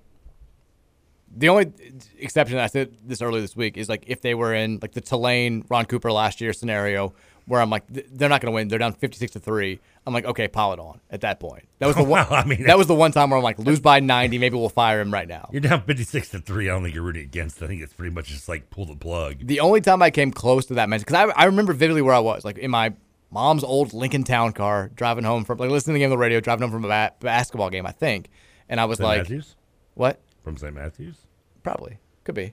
And I was just like, I hope they keep scoring. Like, it just sounds so sad. The only other time that I was close was Cragthorpe's, I guess, it was second year in 2008 when we got blown out by Rutgers in the finale, where it was like Mike Steele had thrown 7 first-half touchdowns. Together. And I was like, pour it on at this point. Just, beat us to Mike Steele, right? Yeah. Yeah, God, I hated that guy. Texas, I'll be pulling for U of L tomorrow and in every game always. That being said, it's not going to matter. Even if they win tomorrow, it's pretty hard to imagine they'll find another 3 wins to make a bowl game. If Stat finishes with a losing record again, there's no way they're bringing him back. That pretty much sums up my entire stance. I agree. I'm rooting for Louisville. I'm hoping they're going to pull it off. I'm holding out. I'd love nothing more than if they went on some sort of run, some miraculous run. Having said that, I don't think that we're headed to the same place. Whether it's after this game, 3 games from now, at the end of the year, it seems like a foregone conclusion at this point that we're going to be Scott Satterfield will not be this team's head coach next year. I don't know how exactly it plays out. I don't know who's coming in, but it feels like this marriage has reached a breaking point. I concur. Texas, Trevor, Deion Branch. Do I? I don't know what that came from. I mean, I know of Deion Branch. I know it was bittersweet when he won the MVP of the Super Bowl against the Eagles. I mean, I may have met him. I don't remember. Text says it reminds me of that one, you guys talking about the Queen stuff, reminds me of one of the first viral Twitter and Instagram posts when the girl posted a Feel Good Friday selfie in front of Auschwitz. I do remember that. Auschwitz? Yeah. Like, you don't know Auschwitz? The place in Wisconsin? No, like where the Holocaust in Germany. Oh, is that where the Holocaust? Yeah, okay, I one didn't of know the that. Okay. internment camps. And I know what those are. I'm not like I do know they were real, by the way. I mean, I didn't know it was in Auschwitz. I didn't know. Always holding my breath. I'm not always a little bit worried. That's dumb as Ann Coulter or anything. But there was I think that was one of those like influencers where they're touring and they're like, she's taking pictures. Have you visited that? I mean, because I know it's a tourist site. Would you take pictures? I'd take pictures. I wouldn't like take pictures of myself or like Mary. Selfie, somebody take this picture of me and Mary smiling in front of the trains. Like no, that's not going to happen. You gotta wonder. Did Trevor just confuse Auschwitz with Oshkosh? Is that what just happened? Maybe he did ask. If he was in Wisconsin. Yeah, Oshkosh Bagosh. Yeah, that's not. I thought she was like the factory that makes like overalls. I'm moving on as quickly as I can. Texas Lance Taylor was a running back coach at Notre Dame and doesn't call plays this season. Under no hypothetical scenario should he get the permanent head coaching job. I thought he was involved in the play calling, according to the last press conference. He has been, according to Satterfield at his coach's show. He's been calling plays. You don't have to believe that if he says it, but you know. Yeah, what is up with the TV? Yeah, what happened? Did that make somebody mad when I yelled? We're going back to Phillies Cardinals. I mean, we go up 3-0, and then ESPN just like pulls the plug on us. What kind of bleep is that? It's the guy out there who's mad you cussed in front of his kid. He's like, all right, I can end this real quick. I know you're joking, but I don't know if it might be true. Texas says historically Native Americans would scalp. Okay, what are we doing? Where are you going with that? Historically, Native Americans would scalp the people they killed to prove their death and keep as a trophy. A selfie with the dead body would have been a much quicker and cleaner method. It's kind of that's morbid, but okay. What is happening today? I mean, I brought it up just because I saw it and I thought it was weird, and I wanted to make sure I wasn't alone in that. Is this the serial killer conversation spilling over? This is what happens when you have somebody who has a serial killer phase. Texas says 5-1 Holy Cross is battling 5-1 Bethlehem tonight. Get Wagner out of here. But again, Bethlehem's in Bardstown. It's did they make the poll list? No. Okay, good. Like he's mad that we didn't include that game. Well, hey Texas, you get in line, dude. I work with the SOB, okay, and I can't even get my own school on the list. You have, and they came in last twice. I don't see you pulling back on Trinity in there. When's last Trinity's won how many? Like once. And you keep putting them in there every time. Well, no. Whenever they play the out-of-state schools, they haven't been in there. Are you sure? Yes. Go check the tapes. Go check the tweets. They're in there today because they're playing Ballard. Of course they're in today. They're in second place right now. The only There's time still time to vote. I think the only week they won was against St. X. I think you're right because they've played. Well, no, Trinity Male was the other one. They won. There are two in-state games. You put them on there. You never. God forbid we make Trinity St. X and Trinity Male the high school game. The people are voting here. It's not like we're just picking games at random. Ballard doesn't get left off ever. Yeah, they do. They got left off like I'm sure the last time they played an out-of-city school. You give Keith all the love because you've known him longer. Share the same birthday and all. I love Keith. Texas, are there enough guards coming in for Louisville Live, or should I panic now? Oh no, the list for Louisville Live is great. The recruits are great. We just need some of them to actually sign with us. Do we just get another guards? I'm worried. What happens? Talk about an oldie but a goodie there, huh? You're talking about guys that we're recruiting. We're good with guards. We got plenty coming in. Elliot Cadeau now has confirmed he's going to be here for the Louisville Live event, the number 1 rated point guard in the class of 2024. What's his name? Elliot Cadeau. Elliot. Okay, I said L.A. Cadeau. Elliot. He's going to be here. We know Trenton Flowers is going to be here. We know A.J. Johnson from the 2023 class is going to be here. A.J. Johnson. Carter Bryant's going to be here. I think Carter Knox is going to be here. A lot of 5-stars. We love the Carters here. We do. we got Jay-Z. We got his family on the staff now. We're getting all the Carters. They should all come here. Your name's Welcome Back, Carter. Welcome back. Texas says, Trevor, for your fervor towards Wagner, I'm curious how many Wagner events you've been to since you graduated. 0. You never been to game? Your dad, your oh no, you're right. Was the AD. Well, I was getting paid to be there, but yeah. No, I have been. I've been to. I've been to. No, you know what? It's not even true because the Alfonso's junior year, We played Boone County or Boyle County, one of the two that take it way too seriously. And we went out there, and it was like the one that's 90 minutes away. I drove out to watch that game, and I didn't get paid for that. But since John has left Wagner, I have not probably been there in a long time. By the way, I'm receiving a text report. Oh, got the game back on. Good job. And I'll give them props because they're on at the same time as us. But whatever, we know it exists. Apparently, Sweeney and the guys at 680, they had Adam Rittenberg on their show, and Rittenberg doubled down and says like if they lose, that's definitely not coming back, and possibly could be fired as early as Sunday. Is what he's heard. I still don't know. I'm also not a fan of doing that because if it's not right, no one's really going to call you out on it, and if it's all right, you're just going to. I mean, it's. I'm not big on that double down right there. He needs to get sent to freezing hot takes if it doesn't happen. And that's like the person you send somebody to, and you want to call them out for being wrong. I've gotten one. I've been retweeted by freezing hot takes once. I'm not even at the level where they've even paid attention to how wrong I was. Yeah, they follow me. The one that they got me on was pretty weak. Did they? It was like some of the Reds. No, it was Miami. I was basically trying to make like a crappy joke because Miami. There was a message board post about like they're going to do this on this day and they're going to hire Mario Cristobal on this day. And it's all going to happen. It was like this weird like string of events, and it actually is exactly how it ended up happening. But I retweeted it and I said UAnon. I don't get it. It's a crappy reference to QAnon. Oh. And it was a whatever joke. I just thought I was like, it sounds kind of done better. Yeah, it was not. It was exactly. And they retweeted that after Mario Cristobal got hired, and like it didn't even gain. Like nobody even gave me crap for it. I was like, thanks. I mean, they do. I've had way worse predictions out there. Yeah. Go find how I felt about Corey Brewer back in 2007. I can't imagine. Yeah, I imagine if you go back and look at some of mine, like it'd be pretty bad. I think my Brian Brom will definitely be better than Joe Flacco post. Should have gotten a little bit more love back in 2009 or whatever that was. I guess 08. Texas, Trevor's pretty much saying you are cheating, Wagner. This is Trevor's you got weights and fish moment. We got weights and fish.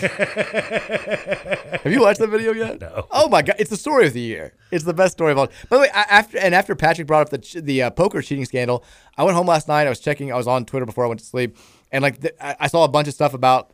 I didn't read it all, but like referencing this poker cheating scandal, they're like she stole $15,000 off her stack and stuff like this. And then right after that was an update on the chess cheating scandal, which is saying they're scanning butts now when they go to these chess tournaments. They're walking in. You have to turn around. Metal detector. They scan your butt. They're scanning butts out here. What if I told you I had a BB lodged in there from back, a horrible BB gun accident back in the day? You're gonna need a note from a doctor to prove it. All these like sort of off the beaten path sports now, just cheating scandals all over the place. We got fishing scandals, chess scandals, poker scandals, and yet Aaron Judge is out here just clean as a whistle, hitting 62 home runs. I don't know. Maybe we need to check. Scan his butt. Start scanning butts. Dylan been slipping some little upper stuff in those water bottles? No. Like the Mets days? You never watched that 30 of the Mets, did you? No. You would think of all the things they talk about would be like the cocaine running wild. That was secondary to the fact that they like Keith Hernandez and them were like, oh, like every water bottle in the thing had like uppers and like. Yeah. But I mean, like they were marked, and like if you didn't make sure, if it had like a little mark on it, you knew not to drink it because it had just filled with like just drugs. I think I've talked about this before. My cousins, like my dad's first cousins, he spent the summers with them. His mom was their mom's sister, the Doyle brothers. Like one of them would have been the MVP of the Reggie Jackson World Series with the Yankees. Doyle rules. And Denny Doyle was the starting shortstop for the Red Sox in the famous Red Sox Carlton Fisk, blowing the ball. Oh yeah. He got thrown out at home to basically like lose, I think, Game 5. But he would talk about it all the time. Like he played for the Red Sox for 10 years or so. It was a really good player. And he's like, they always had, when you walked out of the clubhouse, just a big basket full of pills. Like when you walked out. And he says like, he was a little guy. So like he was never a power game guy anyway. He's like, I didn't really need them. He's like, but one game I was in kind of a slump and I wanted to see what all the fuss was about. He's like, so I grabbed a handful. I took them. I didn't really feel anything when I was getting warmed up. He goes, I went up to go to the on deck circle, grabbed a bat, and it felt like a bleeping toothpick is the way that he phrased it. He goes, it felt like a bleeping toothpick. And I was like, oh my God. Okay. And he's like, that was every team. Every team back in that era was just doing the same stuff. That's what I'm saying. Amazing. You think, they're going to tell stories of all this coke. And don't get me wrong. Those were involved as well because of Strawberry and Gooden. But Just the amount of like uppers and amphetamines used in like the water, just crushed up and put in water bottles, just nonstop. Because they're out partying all night. You come back into a day game, you got to get yourself up. Yeah. That's how they were doing. They were doing the Elvis Presley type thing, except no one died in the toilet. Texas says, where does Louisville rank as a football destination given our precipitous decline since Strong left? Feel free to poll your fans in Columbus. I mean, we're at best middle pack. I mean, in terms of, at best. I think that the real and sad we're hurt thing. too because of conference. I mean, we still don't have because some teams I think are similar levels to us. That if you're in the a Missouri, I mean, you're in the SEC though, and that does still trump you over us, and that's why some of the South Carolina debate we have.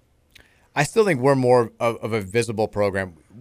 What really is going to hurt us, what really hurts me now, is how little we capitalized on the once-in-a-lifetime deal of having a Heisman Trophy winner, who has now gone on to be one of the most electric players, if not the most electric player in the most popular sports league in America. Yeah, Baylor's version of Lamar was out of the league within a year, and, right? And now in commentary, and they took advantage of it. They did, and we have not had a good season, even by our relatively average standards, since he left. And we've had nothing but our best season since he left was Satterfield's first year, where we won 7 regular season games, and recruiting never took off. Petrino didn't capitalize on that.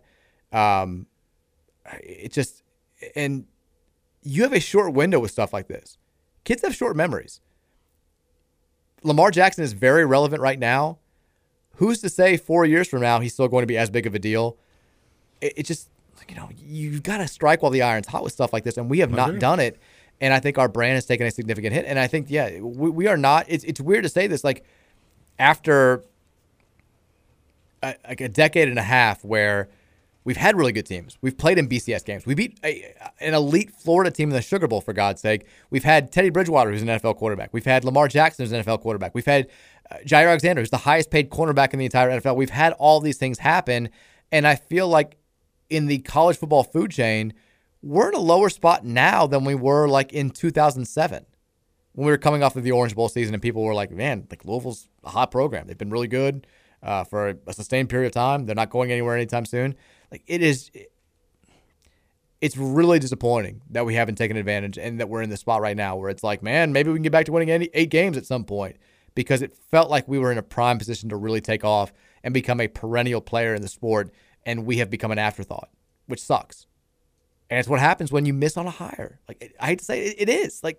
You are not in a position like we were in the Big East where you could miss on a hire like Steve Kragthorpe, and if you hired the right guy right after that, you get out of that hole pretty quickly.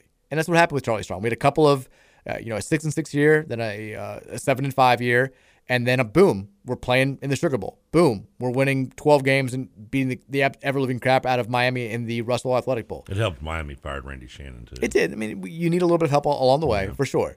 But now when you're in the ACC and those teams in the middle aren't walkovers and they're kind of at your level, it's a lot. You have to nail the hire to climb out of that hole. We didn't nail the Satterfield hire. At least it certainly does not seem like at this point.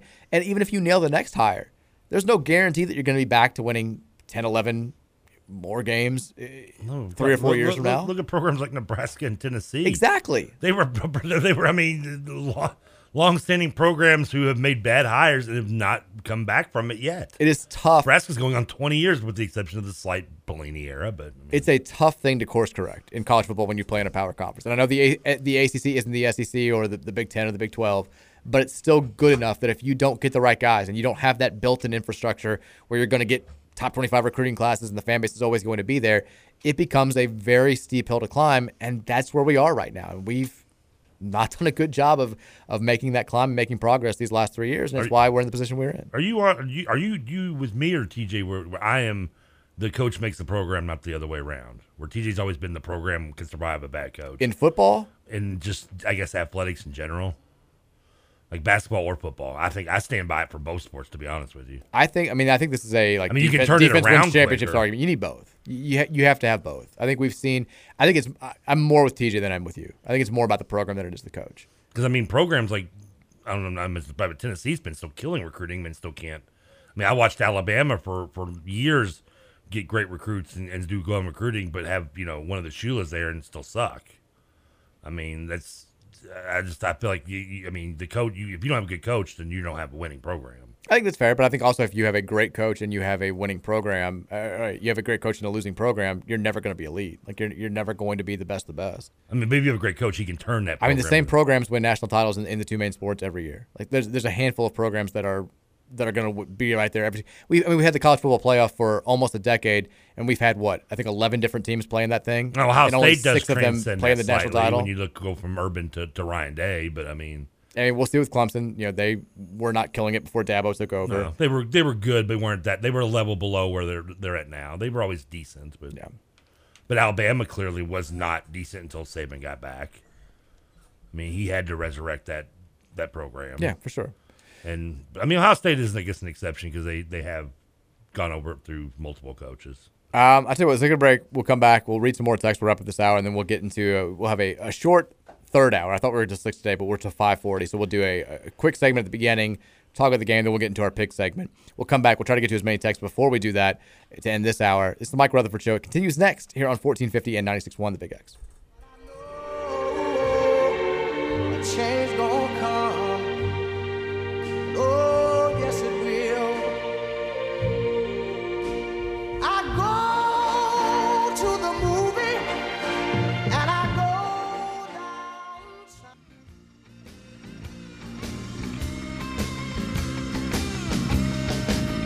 I've got to change my way of living, 'cause trouble's all that I can see.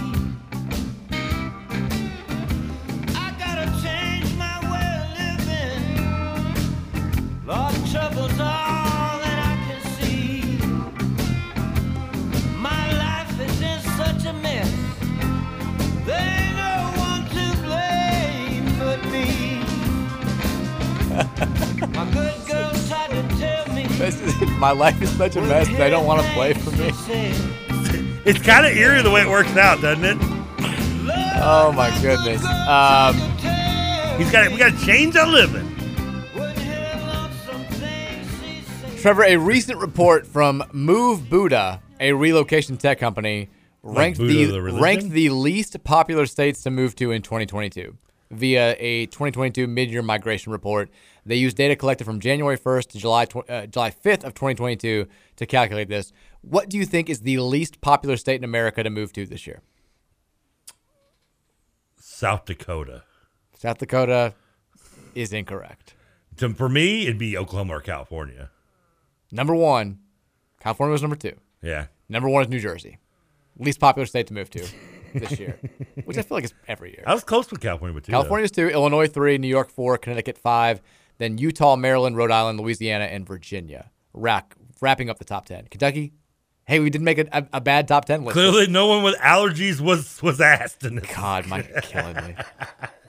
And no one that's talk to me about my allergies. And maybe no one that's a fan of like winning programs right now. But I mean, well, as New Jersey always like. I mean, I've been to New Jersey multiple times. I didn't think it was that bad. I mean, for the record, one thing I like about it is they actually don't even make you pump your own gas. You have to do it. I've told you this story. You brought this up several times. But you love this. Why wouldn't you? Like I'm telling you, you have no idea the dread that I went from dread to excitement when I pulled up on that icy cold January night and then found I didn't have to get out of my car. I'm just now scrolling up on the text line and seeing the shock and the horror on the text line when I said Auschwitz and you responded with the place in Wisconsin. In my rig, I didn't know it was where the Holocaust. I believe there are approximately 717 consecutive messages that are just saying the place in Wisconsin in quotes. It sounded like it. I didn't know that's where. Look, it was a low moment for the show. God is my We're not proud of it. I did not know that's where it was located. I wasn't trying to make a bad joke. I literally didn't know that's where it was. But I didn't know it exists. Does that count for something? We've had some down times in the show before. This was a low moment. This was a... Why am I still laughing? This was tough to come back from. Not helping. And yet here we are. 502-414-1450. We've got about 10 minutes here before the end of the hour. 5 o'clock hour, we'll do a little bit of Virginia talk at the beginning. Then we'll get to our pick segment to end the show. We'll be out of here at 5:40 because Trevor's got to get over to the OG studios to get ready for St. X Manual coverage. Yeah, which you can catch right here on the home of St. X, the Big X. I texted the transcript that I had to read that we both read yesterday for the St. X spot to my group of friends that always turn it together. And they were like, you bleeping sellout. And then you didn't put as much emphasis on some of the lines as I did. I didn't. There was one that was like in capitals and much more. I'm like, and much more. Having to use "we're" to refer to me and St. X together felt very wrong. Oh yeah, it did. The only thing that I had going for me, because my best friend loves to just give. He's like the biggest bleep talker in the world. And the only thing that I had going for me is he's a lifelong Red Sox fan, like a diehard Red Sox fan. And because he went to the Rangers-Yankees game the other day to meet up with Dylan, because he lives in Texas now, and he wore Yankee stuff to that game. And I'm like, nice. We're talking about changing allegiances right now. I was like, thank God I had that in the back pocket. It's like, that's all I got. I'm like, they're like, did you at least get paid? I was like, no, I don't think so. It gets part of your salary. I don't think, I'm basically doing this to keep a job. If 3 kids say they went there because they heard that spot, then you are a real influencer. I need their tuition. 10% of that St. X tuition should go to my pocket. Texture says, I'm a UK fan and I listen every day on podcasts. Thank you. Yeah, thanks. Your show is great in spite of TK's derails. Thanks. I started listening to you all over KSR because even though you are a Louisville show, you guys give better insight into UK sports than KSR, even when you are insulting us. Keep up the good work. Well, I don't think that's true. We had no idea who the backup quarterback was yesterday. Well, neither did they. I got $10 because Ryan Lemon didn't know who the backup quarterback was. I'm sure he did. I'm sure Ryan Lemon knew who the backup At least I knew Bo Allen was on the team at one point. Yeah, he's not anymore. I mean, my knowledge. I did know he was at Tarleton State. It was sad. It's like everything I'm going to name for like all my knowledge for Kentucky is probably going to be like from my last was on KRC, like a year or 2 years ago. It's like so-and-so still on the roster. Is Will Levis playing? I mean, that was the thing. I didn't even know that he had an injury yesterday. Danny Clark, baby, has he come back yet? They love Danny Clark.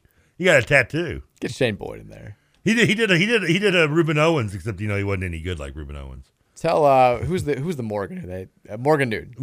Tell Morgan Newton to let it rip. Morgan Newton. All these just crap quarterbacks that we used to be. Now we can't even make fun of Kentucky anymore. Oh, Morgan Newton was great though too, because I mean the excitement. I was doing radio with Matt Jones at the time when that class had Morgan Newton and Ryan Matsukowski in it. Yeah, the 2 4-stars. We're back. Dueling 4-stars. We're gonna be. This is awesome. Our recruiting. We're gonna whoop you.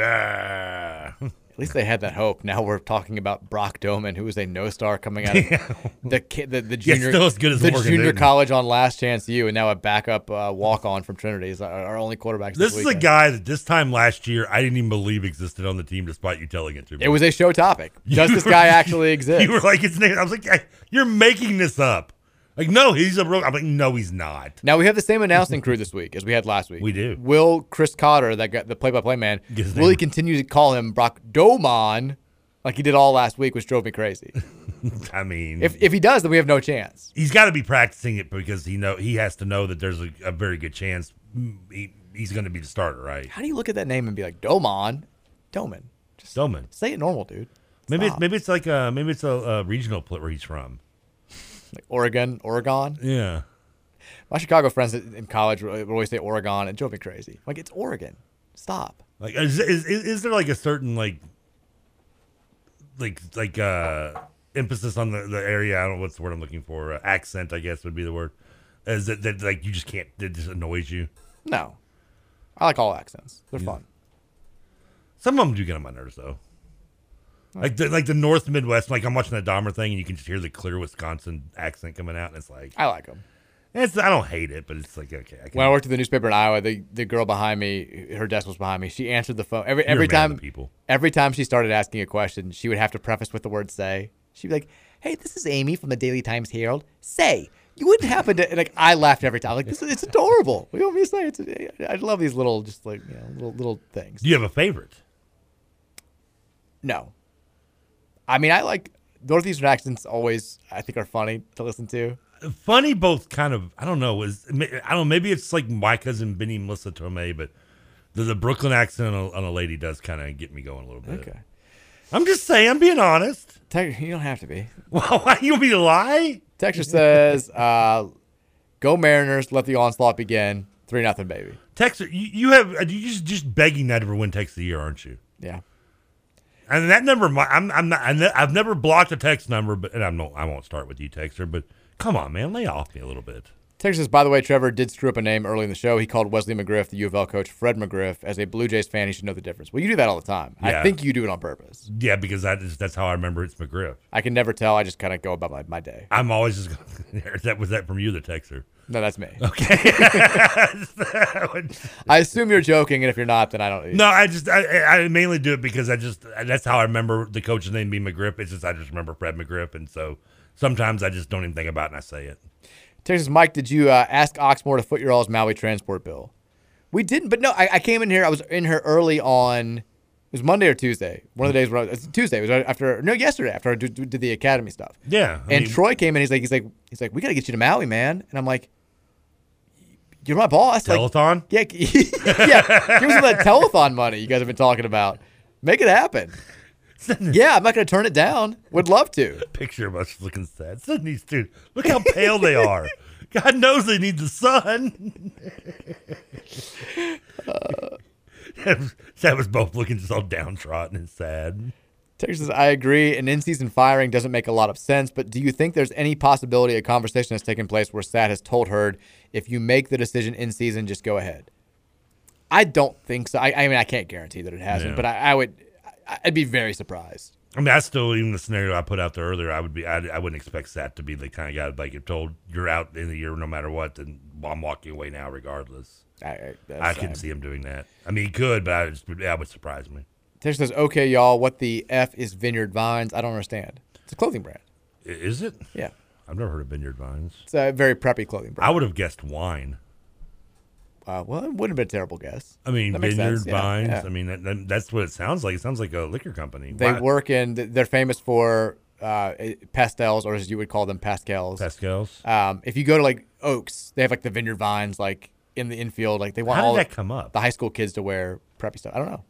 I have no idea why that came up. I know we didn't reference it because I would have asked what it is. It's just a text came up. Okay, y'all, what the F is Vineyard Vines? Is that the guy that sends Might be a KRC text. No, because yesterday he talked about his most recent text before that is for the show. He said, "I watched the Weights and Fish video with the sound this time, and it's hilarious." It is. It's the story. Do you think of the maybe year. he just texted the wrong person? He's like, he texted like his buddy or something. No, this is the okay. I thought it might be this guy, so I just scrolled up. It's the guy who yesterday texted it about, "Hey, remember on June 28th?" That's what I was going to say. Yeah. Okay, yeah, yeah. I was going to ask you that if it has to be the same guy. And now he's just doing a bunch of these. Now he's just giving us random. He said, "Would you rather fall into a pit of lava or a pit of molasses?"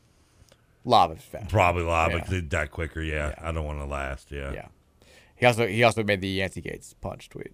Okay. Text. And Text he brought says, up Vineyard Vines. Text says, thank you, Sat, for making U of L football weird, and thank you, Trevor, for making the Mike Rutherford show weird. You're welcome. Text says, I audibly groaned in the office when I heard Trevor say Wisconsin when asked where Auschwitz was located. He wasn't even asked. You just responded to me saying, I assumed that you knew what Auschwitz was, which was Well, there's your problem, not mine. Which is pretty much my fault now. Yeah. And you were like, oh, that place in Wisconsin. And what moment in the time we've known each other make you think that I would know that right I mean, off the it's bat? Auschwitz. It's not. I had more faith in you than that. No, I disagree. I think. I mean, if you just said the whole, concentration camp, I would have obviously. I'm not moving like, oh, what's that? I know what that is. Trevor, most people know what Auschwitz is. Clearly, they don't. Most people. Yeah. Well, I'm not most people. I know, but like I still thought this was a thing that you would know. I thought you would be like offended if I was like, "Are you familiar with Auschwitz?" Don't talk back to me, whoopee boy. What's that? Remember that thing? Like, what's a whoopee? Oh yeah, Patrick. Well, that's an age thing. That's true. Did you know where it was? After we got off the air. Yeah, I know exactly where Auschwitz is. Okay, you're still studying it. It's fresh. It's like math. You remember math when you were still in school, but then like 2 years later you forget it all. Texture says the nanny accent. Is that what turns Trevor on? Oh God, no! Oh, Fran Drescher? no! Oh, what's the opposite of it? I think the nanny's an underrated show. That's a hot take right It gives me a direction. I don't think. No. I was kind of attracted to Fran Drescher on that show. I mean, she's attractive until she starts talking. I don't hate it. Yeah, I remember. I do now. It is creepy that like the daughter was in Californication. The young daughter in that show. She also was in Beethoven. She was the older daughter. She's the. Did you ever watch Californication? No. Like it starts off, she's like with Duchovny and she like just punches him. But yeah, she's sounds great. She grew up painting quite the picture again. It's like the girl from Hocus Pocus is in Ray Donovan. She plays a complete freak in Ray Donovan. The young girl, Vanessa Shaw. Yeah. Well, Vanessa Shaw's the older one. No, I'm talking about the older one, Vanessa Shaw. Yeah, because Vanessa Shaw also was. She does. Yeah, and she does nudity in Ray Donovan. Thank you for that. I mean, I was trying to dance around it, but I mean, I want to make sure everybody knows. Did you ever watch Beautician and the Beast? No. A texter says, and I'm sifting through the DoorDash menu once again as TK brings up that damn Dahmer show. I was mad. I got so mad last night. I was sitting there. I'm eating pot roast. First of all, not probably the best thing to eat when you're watching the Dahmer show. And, like, of course, the scene comes up where he's, like, cooking someone's liver. I'm like, now I don't even feel like eating it. What? Texas says TK thinking that Auschwitz is an offshoot brand of Oshkosh Bagosh clothing line. Yeah, that's what we figured out, I think, what happened there. I mean, both horrible places. Texas says Trevor Kelsey, Auschwitz, you mean the place Daniel Boone was born before defending the Alamo? Oh, Boone was in the Alamo, wasn't he? Oh, it was Crockett, right? David Crockett, that's what we figured out. Texas says, Trevor, haven't you seen Schindler's List? Auschwitz, didn't you make out during Schindler's List, or was that that was Jerry. Which one did you? Passion of the Christ. That's what it was. Which wasn't easy. I knew it was terrible. Wasn't easy with the woman just wailing next to us. Auschwitz is the concentration camp in that movie.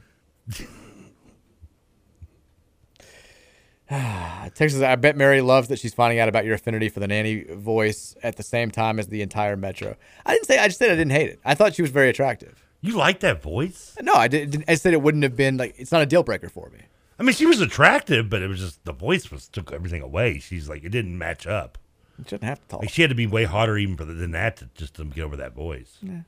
I mean, don't get me wrong. It never bothered me that much. I mean, I wouldn't have turned her down, but I mean, still. That goes without saying. Yeah. Texas completely out of left field, but could an NHL franchise do well in Louisville? Considering the fact that we've had if it wins. Considering the fact that we've had like 17 different minor league hockey teams that have all flopped here, I'm gonna guess no. I would love it. I think that'd be a cool thing for the entire city to get behind, and I think it'd be awesome. I just don't know if we'd be able to. If it was successful, it would do well because it's just everyone's gonna go watch a winner. But we also just have there are too many NHL franchises that are within close enough proximity. Like Nashville has a team, Columbus has a team. They're not going to come here for the territory, which is what we would need to be in an area where there's like no team within 4 states. And we're also not bigger. Columbus and Nashville are both bigger cities. Exactly. It wouldn't happen. But I personally would love it. It would. I don't think it would ever happen. Texas, all right. Already what I've taken from this is TK ate a home-cooked meal. I'm happy for him. Yeah. I had pot roast last night. Nancy made some pot roast? Yeah, she does a good job in the crock pot, yeah. All right. Texas, I'm one of the Mariners fans in Louisville. It's been 21 years. Give me some slack. It's the guy who keeps texting in Mariners. I mean, and I will. And listen, hey, and when we went to the playoffs in 2015, that was our 21 year. That was literally 21 years in our playoff appearances. Went to back to back. So I mean, I feel your pain, but I want you to have more pain. Texas, also, why is PRP Butler not an option for Game of the Week? Because he hates them too. Hand up. I didn't even see that game. That should have been on there. That should have been over Fairdale Dawes. Because he's biased. That's the other half of our district. I didn't PRP see it. Butler. That's District 4. My Texas right. My apologies. That's on me. Are you admitting that you're right? That you're wrong? That you should put Wagner in there too? No. Damn it! Tell me a bone. Texas, I think more likely is that Hurd or Tyree had told Sad at the end of last year that he had to win 6 games to prove it, and he didn't. I don't think that happened either. I don't think there was ever like a definitive number. I doubt it. I could have been, but I doubt it. Because I'd heard that was us mostly in media that said that. I mean, as recently as a few weeks ago, I'd heard like, "Hey, I'm just letting you know. I think he stays if they go 5-7." Was what I was told by somebody who would know, and I kind of thought that wasn't going to happen going into the season, but I didn't know for sure, and it sounds like it was. We have to go to break. We've talked over the top of the hour. When we come back, we'll talk Louisville, Virginia. We'll preview tomorrow's game, and then we'll get into our pick segment, high school game of the week, the local games of note, and the big games in college football. And then we'll end it, obviously, with our predictions for tomorroow's game in Charlottesville. That I'm winning. You are winning by 2. We'll get there. No, okay. I'm going to give you your flowers. I just want to point it out there. I'm going to give you your flowers. You're going to have plenty of time. We'll see how this week. Flowers. Yeah, hand you your flowers, as the kids say. We'll take a break. We'll come back. Hour number 3 is on the way next. Here's the Mike Rutherford Show on 1450 The Big X. I've got to change my way of living, 'cause trouble's all that I can see. I gotta change my way of living, all that I can see. My life is in such a mess.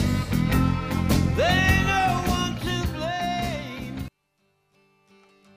Come gather round, people, wherever you roam, and admit that the waters around you have grown, and accept it that soon you'll be drenched to the bone. You lose to Virginia, the times are changing. You better start swimming or you'll sink like a stone, 'cause the times they are a-changing. Give some harmonica. Gotta love harmonica.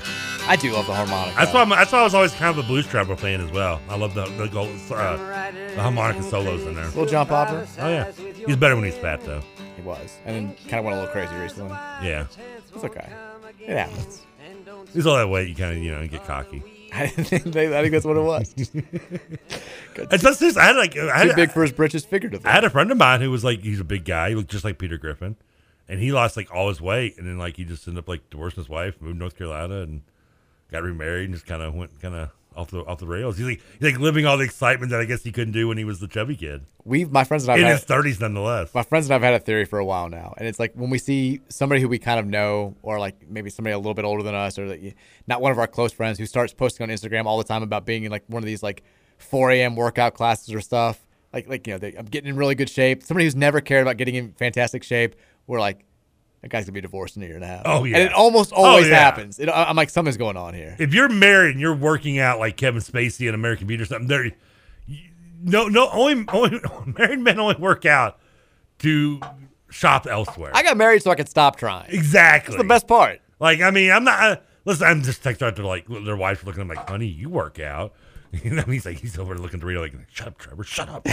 Talk about Wisconsin again, you moron. Now, if you've been a health guy your whole life, that's one thing. But the people we've known, I'm you didn't run a day in your life that I've known you, and out of nowhere you're doing army classes. Something's happening here, and for the most part, we've been totally right about this. Yeah, because all you're doing is wanting to make yourself look better naked for the next person. That's what it sounds like. I mean, it's a given. I mean, you should be worried and that goes both ways too, guys. If the wife's starting to hit the gym more, all of a sudden starting to tighten some stuff up, you better get worried unless you just don't care. Just hope that she's doing it for you. Well, she's not, dude. Probably not. I hate to be the bearer of bad news. Breaking news from Pete Thamel. Sources say Kennesaw State has emerged as the favorite to become the 10th member of Conference USA. Kennesaw State. Changes everything. Changes the whole landscape of the sport. Did you know, by the way, I looked into this yesterday because I saw a story. Who's it the NFL went to Kennesaw State? I can't remember. I'm going to look it up. Who cares? We've been talking about James Madison, them being undefeated, and one of the best group of 5 teams. Did you know there's a transitional rule for college football too, just like there is for college basketball? Yeah, I knew that because of Western. I had no idea that you couldn't I guess it would make sense for not playing in the national title game, but what? Well, it was Western, and who was the school in the Sun Belt? Was it Georgia State or Georgia Southern? Georgia Southern, probably. They came in and was a good D2 game and went 10-1 in their first year in Sun Belt, but couldn't make a bowl game because they also can't play if James Madison wins out, they can't even play in their conference title game. Yeah. That's the dumbest thing I've ever heard. And the transition period for football is 2 years. For basketball, it's 4. Bellarmine now is going into their 3rd year, unless they change the rule, which apparently is not going to happen. It's all just the dumbest rule of all time. And now James Madison's coach is trying to do the same thing that Scotty D has been doing for the last several years, which is he's beating that drum where he's can we get this changed? Would love for my kids if we go 12-0 to have a chance to play in the bleeping Sun Belt championship game and go to at least the Continental Tires Bowl. What are we doing here? It's the dumbest thing in the world. And the NCAA is not budging for some idiotic reason. Yeah, I don't get it either. I mean, the thing is, and what baffles me is that, and I guess what was the original reason was because I guess it was, what would you say it was, they didn't want people flip flopping from one to the other or something is why they did it originally. Was that the supposedly the reason for the rule?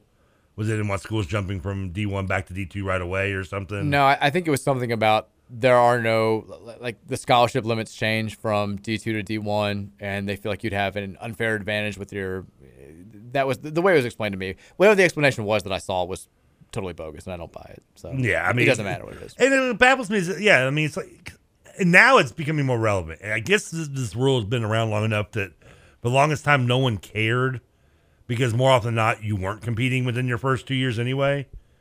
But as Bob Dylan said, times are changing. Yeah. And they've done changed. I mean, listen, Western's first 2 years, it was irrelevant they weren't available because they went like 1-10 both years. But now programs are taking far more capable. Yeah, they're the one, especially the ones that are moving up. And I'm not saying Western wasn't ready at the time, but they were decent. I mean, they'd had better years before they made the move. But like schools are like at a different level. Like James Madison's doing really well. South Dakota State. Now, I know they're not one of them, but just saying them as an example. Or App State. These are schools that are doing very well and recruiting very well at their division, at their level of division, and can move up and progress. It's just stupid. That's the long shot. By the way, I remember why Kansas State rang a bell in my head. Okay. It was when Louisville played them, and they had the kid that Toronto took in the first round, Max Pentecost. Remember, Louisville beat them in baseball one year. Yeah, in the Super Regionals. Yeah, and their best player was the guy the Blue Jays would go in and draft like 10th overall, Max Pentecost. Also, Bronson Reckensteiner went there. My guy Zach Berry played basketball there. Shout out to him. Love him. Really? Fantastic attorney. Texas Trevor's our very own low attention span Mr. Skin, putting the X into the big X. Mr. Skin. Because you were letting us You mean know. like Mr. Skin? It's even got a better name than us. Okay, first of all, I mean, hand up. Am I the only one that, after seeing that part in that movie, actually because I didn't know who Mr. Skin was. I had never heard of Mr. Skin. You Googled it too, okay? No, I actually thought for a long time that like it was like just made for that movie, and then somebody it's real. Somebody years later was like, "No, that's a real site." Yeah, I had no idea. No, I went and looked. I had to look up after the movie. I guess it was not too long after the movie because I had more internet access by that point. But yeah, it was like I had no idea it was real too, and I felt dumb for not knowing. I kind of did too. Like, how did I not know that? I know trust me, I know some adult websites on there at this time, and now they're even more, abundant, but still. Like the Patrick switched on the Phillies Cardinals game and wouldn't switch it back for you. Still 3-0, by the way. And he wonders why we don't pay the interns. It's not even really an intern. Yeah, he is, kind of. Kind of. Texas Wichita State scheduling a home-and-home with Western Kentucky is symbolic of how far the hoops program has fallen off since Greg Marshall left. I mean, kind of, yeah. They just certainly have fallen. But I did see that news yesterday that Wichita State and Western will now play starting next season a home-and-home, which is good news for Western. It's a nice get for them, for sure. Greg Marshall going to pop up anywhere else? I don't think so, man. He's still a good coach. He is, but he's old, and that was a bad report. I know. Yeah. I mean, I guess he could end up, Gillespie popped back up somewhere. I mean, your boy from Baylor popped back up somewhere at some point. And then got fired very quickly. Well, I mean... No, I don't mean Browse. I'm talking about the basketball. I know. He got fired before both of them, actually, yeah. I know when I say Baylor, I should be Bliss got fired before he ever coached the game. I need to be more specific when I mention Baylor because there's so many of them. Let's talk tomorrow. Louisville on the road taking on Virginia and Charlottesville, a place where they've had, trouble over the years. Even when they've won, it's been weird games. I was surprised to see when I was looking at the previews out there. These two teams have played 10 times over the years. And since Louisville joined the AACC, Louisville, even though we haven't been as good as we were hoping we were going to be in this conference, we've been the stronger of the two programs more times than not. And yet, in 10 all-time meetings, the series is even. Louisville's won 5 times. Virginia's won 5 times. Okay. The Cavaliers have won the last 2. Of course, who could forget last year? Louisville dominating the game for 3 quarters. And then Brennan Armstrong lining us up in the 4th quarter in a 34-33 loss. That really stands out as like the definitive disappointing loss in a season last year that was full of them. It's a game that I think if in Brian Brown's exit press conference, it'll be brought up. It certainly felt like a swing to the season. Like that was where the things turned. Like you can still lose to UK the way you lost to them, and people are going to be pissed about it. But if you'd won that game and won just one of the other ones where you had a fighting chance, you had 4 chances to score on the goal line against Clemson. If you get in one of those times and you have that win over Virginia, that team that you should have beat, then you have a good win over Clemson. You finally get them, and you go 8-4 last year. It's Scott Satterfield and Brian Brown, to an extent, are viewed totally differently than they are right now. That didn't happen, though, obviously, and here we are now talking about trying to snap a 2-game losing streak against Virginia. Both teams, these are, if you're power ranking the ACC, and those power rankings are all over the place, most of them have Louisville and Virginia at 13 and 14 in some order. These are the only 2 teams in the conference that have played multiple league games that have yet to taste a league victory. It is they're both reeling in their own rights. Virginia was blown out last week by Duke, who was supposed to be the worst team in the conference coming into the season, and then Louisville took their horrible loss to Boston College, and now has all sorts of coaching concerns. We're the Kings. This is all setting up to be quite the environment in Charlottesville, Virginia tomorrow afternoon. Noon kickoff on ACC Network. Cards still a 3-point favorite according to the latest Vegas spreads. Where's your confidence level? We haven't even talked about that at all this week because the conversation has been not really about on-field stuff. But if you had to peg right now, where your confidence level, just for this game, where are you? 30. 30 out of 30%? Yeah. We usually do it on a 1 to 10 scale. 3, 2. I just was so taken aback by the 30. I was like, we're going to score 30 points? No, I'm not confident we're going to win this game. You think we're going down? I think we're going down. And do I need to point out, by the way, we lost to Boston College with the exact same score we lost to Virginia last year? We did. I didn't notice it until I looked at that earlier today. I was like, I just looked at it. It was like 34-33. That looks familiar. Yeah, I wrote a quick point spread post earlier this week, and I was like, the last meeting between them, I was like, oh my god, that's same score. It feels like a cursed score. I have no confidence in them. I mean, I'm sorry, I just don't. I've seen this. I could be wrong. I've been wrong before, especially when it comes to geography, apparently. But with this, like, I just feel like I already know. I mean, I've seen this movie again. It's like I'm watching something. Like I'm watching a biopic on someone who I already know the story of. I may be, and I know how it's going to end. And I just kind of know. I mean, I saw this last week. This is the exact same situation. We're going on the road against a team whose offense has struggled, yet we know and have seen that these weapons that they have can produce.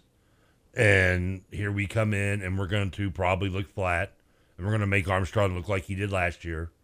And we're going to end up losing the game. Maybe close, maybe double digits. We'll get there. We'll get to the picks. All right, I'm just saying. And we only have, again, we're out of here at 5:40, so I guess we should probably get this going. Our pick segment of the week.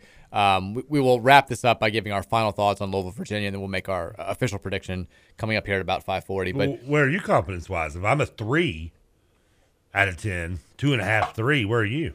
I don't want to give away my pick. Well, I guess by my lack of confidence can pretty much give away my pick. Yeah, I'm a 5.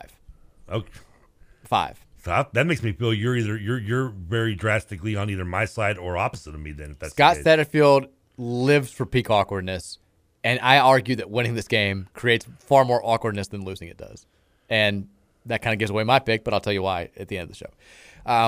Let's do this. So. Season standings now. Trevor, once again, we had one game where we differed last week. It was NC State Clemson. I took a shot with NC State. They let me down as they always do. Fool. And Trevor now he has extended his lead to 2 games. You are 31-19 going into week 6 here. I'm 29-21. Need to make up some ground here. And we'll start with the official, the Mike Rutherford Show High School Game of the Week, pulling in 56.7% of the vote. It is undefeated 6-0 Manual led by Trey Ryan and company going against the reigning 6A state champions in St. X. You can hear the action right here on 1450 The Big X. You'll be able to hear it a little bit later when we get off the air. Manual X, game of the year so far in 6A. Trevor Kelsey, who are you rolling with? I honestly contemplate boycotting and giving a prediction on high school. Just taking a loss? No, I'm not. Well, no, not doing that. You would take a loss. You got to pick games. Okay, I'm not doing that because I'm not going to make any. I'm already whooping you in this. I don't want to make you sound like give you confidence. Come on out, Steiner. Get your whooping. Didn't we lock you in a dumpster once? I got out. Good for you, bud. Some whippets around here. I'm going. I hope Spears isn't listening. Oh boy. Because I'm going. St. X to win. Oh, so you do hope you like that swerve, right? Yeah. Sorry, Pat. I really can't decide. This is a tough one for me. It's at St. X, so I'm going to go St. X. I mean, I'm basically an alum at this point. So you can be both, man. We are Team St. X. I'm on here. 2 spots. They also have not let me down so far this year. I think every time I've picked them, they've won. Picked them against Mayo, picked them against Trinity, and now I'm going to pick them against Manual. I think they're the better team. I would love it for Manual because I think it'd be cool if we had like the script flipped a little bit where somebody besides St. X, Trinity, or Mayo went on to win the state title. It'd be a fun, like just somebody different, just something different. And Manual winning this game would go a long way towards making that happen. But I got X. I think they're the better team. I think they're the best team in 6A right now. When's the last time it wasn't St. X, Trinity, or Mayo winning it? When it was like Bryan Station, maybe? Did they even win the highest level, or they were the one below? It was when it was 4A. Yeah. Yeah. When did they win it? Okay. God, it's been a long time. I mean, I'm thinking like 90s maybe. That was in 2000, I think. Was it? Okay. I know X won that year. I think it was the year before, I guess, then. God, it's been a long time. Yeah, it'd be cool, especially if it was a Louisville program. I'm rooting for Manual. Sorry, X. Love you, Big X. Sorry for my read, but I think St. X wins the game. Yeah, I think it's going to be a close game. Also on our airwaves tomorrow. I assume this is on our airwaves. Is Western on Big X? It is. Okay, on our airwaves tomorrow. 6 o'clock kickoff. The Hilltoppers of Western Kentucky, 3-2, 1-0 in CUSA. They're on the road taking on the Fighting Will Steins of Texas San Antonio, who also is 1-0 in CUSA and 3-2 overall. Texas San Antonio, a 6.5-point favorite at the Alamo Dome in San Antonio, the home of Trevor Kelsey's love. Who gets the job done this weekend, TK? Okay, first of all, I shouldn't probably admit this. Okay. But the Fighting San Antonio, I was about to chime in and go, but I thought he coached for UTSA. But I feel like I've made myself look dumb enough with geography today that I'm probably glad I didn't chime in on that one. Dugan's unhappy about our pick. He just sent us a "you suck." Did he? He'd fire me if he had somebody to cover the board tonight. We're rooting for Manuel Dugan. He'd be like, if I had someone else to work tonight on that game, I'd have fired you. I'm going... what was it, Western and UTSA? Yes. Western's been looking good. They just dropped that 72. They did. I'm thinking UTSA, though. Sorry, Toppers. I got Will Stein. He's going to be sunny this weekend. Look, you just riding my coattails. They're taking down the Tops. I mean, I want to pick other games. I'm losing here. It doesn't benefit me to pick the same game, but I've got Texas San Antonio as well. We'll go to the SEC, noon, ESPN. Number 8 Tennessee on the road, taking on number 25 LSU, who has not lost since that season opening loss to Florida State. They're back in the national rankings. Tennessee trying to prove that it's a legitimate top 10 team. A win in Baton Rouge would go a long way towards making that happen. The Volunteers are a slight 2-point favorite on the road. DK, who you got? Tennessee win and cover. Damn it. I got Tennessee. Well, yeah. What was the WKU line? I missed that when I picked UTSA to win. UTSA is by 6.5. Yeah, they cover to that on that one, yeah. I got Tennessee as well. I'm not a believer in LSU. I know I'm not either. Yeah, they probably should have gone to at least overtime with Florida State if they make an extra point. I'm not 100% believer in Tennessee yet, but I'm not. They've got talent, and Heupel's done a good enough job to where he's not going to let that talent go to waste. Big nude Saturday on Fox. Michigan, number 4 in the country, on the road. Taking on an Indiana team that always gives them fits. Every Indiana-Michigan game, I feel like, is always the same. Indiana is in complete control for like 3.5 quarters and then inexplicably finds a way to just fall flat on their face and lose the game. This one I'm not sure is going to be that interesting. The Wolverines are a 22.5-point road favorite. Any shot that the Hoosiers pull off what would be a dramatic, huge, season-altering upset of the Wolverines on Saturday? 22.5? Yes. Michigan wins and covers. IU covers, Michigan wins. By the way, I do have an answer to our trivia question slightly. It wasn't even a trivia question, but the last team not named Trinity San Male to win. Okay. It's kind of it had to give me a second to go to it because they switch, from 5 to 6 A's and stuff. Yeah. The last one actually was Scott County in 2013. Oh, I forgot that. Did they beat Mail? They beat Meade County. Oh, no Louisville team made it. No, was that when they were doing the? I think Scott County beat Mail in like the semifinals, and that was when they were doing like Trinity and St. have to play each other in the semifinals. It was the Super District where it was Manual, St. X, Trinity, and Mail all played in like the first 2 rounds. Scott County had been in the years before that. Since then, the only other time that you didn't even have a Trinity Mail, one of those 3 in it, would have been the other last one, which was 1996, I believe. Good Lord. And that was Nelson County beating Paul Dunbar. Those Nelson County teams were legit. Yeah. They had a left-handed quarterback. He was a beast. That was 1996. I mean, you had one of the other 2 schools in it. One of those 3 schools have been in at least one of the 2, in at least the title game, if not playing each other in some way or another. Yeah. Even after that, I'm going back and I still can't. I mean, George Rogers Clark beat Trinity in 91. I don't remember that, or St. X. By the way, Patrick texted in on the text line and said, "You don't know bleep, Ruth, Dick. You're siding with the guy that heard Auschwitz and said Wisconsin." I'm sorry, Patrick. I was hoping you weren't listening. He does have a point, though. You're taking my side a hell of a lot. You might want to consider that. I'm letting you go first because I'm hoping you're going to pick something different, but you're not. So far, it has not happened. I just took Michigan to cover, but we know it doesn't have to cover, but just beat Indiana, which I think I'm pretty confident about as well. 3:30 on Fox. Pac-12 battle. Pac-12, baby. Number 11 Utah, still their only loss is that season opening loss to Florida. They're on the road taking on the surprising 5-0 Chip Kellys of UCLA in front of 2,500 strong fans at the Rose Bowl in Pasadena. Who will get the job done in this one? Utah, 3.5-point road favorite. I'm taking UCLA. I'm on the Chip Kelly bandwagon right now. I got Utah. There you go. There you go. Give me Utah. Vegas knows. UCLA, overrated. Should have lost to Liberty a couple weeks ago. Liberty. We'll keep it with the... Yeah, but they didn't lose to Liberty. Utah, on the other hand, did lose to Florida. True. 7:30 p.m. 7:30. NBC/Peacock. NBC Peacock. At Allegiant Stadium in Las Vegas, the least appropriate place for this team to play. BYU, number 16 in the country, 4-1. They're taking on Notre Dame in an interesting Vegas matchup. Why is BYU playing Notre Dame in Las Vegas? You're asking questions I don't have the answer to. I don't know, but this is a game that is happening. I mean, Notre Dame I get. I mean, free alcohol at any bar, it's a Catholic's dream come true. Yep. But BYU, I mean, it's like their nightmare. I'm going Notre Dame, man. They're going to win this. This seems appropriate, right? This is the Shamrock Series game. But they're not Shamrocks. Yeah, they've played these. Because they went to Ireland for one. I don't know why they're going to Las Vegas for the Shamrock Series. I mean, nothing does say Holy War game better than in Vegas. True. I mean, let's have the Holy War in Sin City. That is pretty good. They changed the Welcome to Las Vegas, the famous sign, to make it green for Notre Dame. We do realize it's not. I want to pick BYU here. You do know like St. Patrick's Day's in March, right? But Notre Dame's coming to Vegas. That's the thing. I've been to Vegas. They didn't change the sign for me. I'm Irish. They don't care about you. Clearly not. Shamrock Series. So who'd you pick? Man, I want to pick Notre Dame just to be mad, but I'm picking BYU because they're a better team. I'm taking Notre Dame. Are you going opposite? Give me Irish, yeah. I flip-flopped right there, and it's going to cost me like it did last night. Going with the Irish. I know it is. Kentucky, with or without Will Levis, they're on the road taking on a South Carolina team that they have utterly dominated over the years. I saw, who was it, the former South Carolina player that was like, Kentucky's not a tough place to play? Because I said they're on the road. I'm wrong. It's at Kroger Field.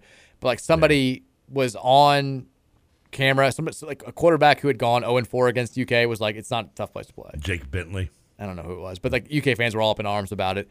UK, this line shocks me. I guess it's all based on Will Levis. They're only a 6-point favorite over a not great South Carolina team. Yeah, but they also had the close game last week too. Or not, a week before, I guess, with the home game against Northern Illinois. Yo, UK? Yeah, they only won by 7 too in that game as well. Yeah, but I'm still surprised it's not more, is what I'm saying. I guess, yeah. I mean, South Carolina's their only 2 SEC games. They lost by 41 to Georgia and by 2 touchdowns to Arkansas. 2 good teams, but yeah. Yeah, still. No. They gave up 44 and 48 points in those games, respectively. It's a lot of points. Any hope that we have a Gamecock upset? No, I'm going UK's Kentucky. going to win a cover. I tell you, I'm going Kentucky. I don't know if Kentucky's going to cover, though. Oh, they are. They may not cover. If Levis plays, I think they cover. They probably should cover, but regardless, I'm taking Kentucky. UK wins and covers. South Carolina sucks. I hope I'm wrong. Would love to be wrong. Don't think I am. We'll go back to the ACC. No, they suck. You're right. They suck. We'll go to the ACC. Late night. ACC Network. Oh, late night on the ACC Network. 2 teams coming off their first losses of the season. Florida State on the road taking on number 14 NC State. Both teams now 4-1. Florida State is 2-1 in the ACC. NC State 0-1 in the ACC. FSU 10-point loss to Wake Forest. NC State had a narrow loss to Clemson. TK, who you got here? I mean, didn't we go opposites last week? I picked Wake Forest and you picked Florida State, I thought. No, we both picked Wake Forest. We both picked Florida State. We both lost that game. Oh, is that what it was? Yeah. I think that was one I flipped on too at the last minute. Yeah, I was wrong. Yeah, I must. We were both wrong. Oh, okay. This is at NC State. Yes. What was the line against? Say one more time. NC State is a 3.5-point favorite. I could have guessed that probably. I didn't need you to tell me that one. I'm going NC State with the win and the cover. Ooh, I'm going with the Noles. Okay. I think Florida State gets it done on the road. Look at you trying to swerve things up. You looking you zigging when I'm zagging. It's all setting up. It has set up for NC State to go 8-3 or 8-4 or 9-3 because that's who they are. I think NC State's a better team, and it's at home. They probably are a better team. I'm always going to lead in the home game when in that situation. They probably are a better team. I still think they lose this one. We'll go to the game of the week. College game day for the very first time in the history of the program is going to Lawrence, Kansas, to go to David Booth Memorial Stadium. Again, not named after a serial killer, but it sounds like it. It's number 17 TCU, undefeated at 4-0, against undefeated number 19 Kansas at 5-0. TCU, despite being one fewer game, not being the host team, playing on the road, they are a 7-point favorite in Kansas. It's going to be a noon kick on FS1.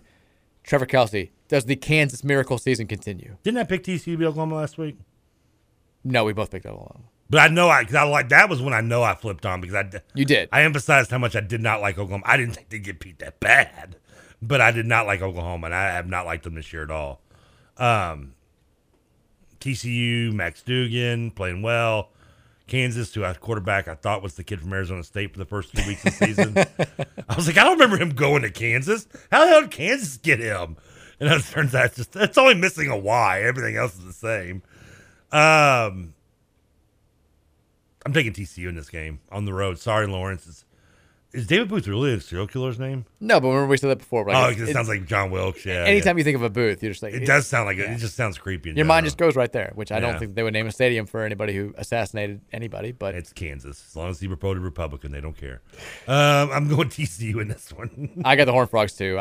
I'm rooting for Kansas because I think it's a cool story. I mean, it's a program that for the last 9 years had never won more than 3 games in a season, and they're already 5-0 after 5 weeks this season. Lance Leopold is thriving. They also just announced today that all these millions and millions of dollars that they're putting into the football program, renovations and stuff.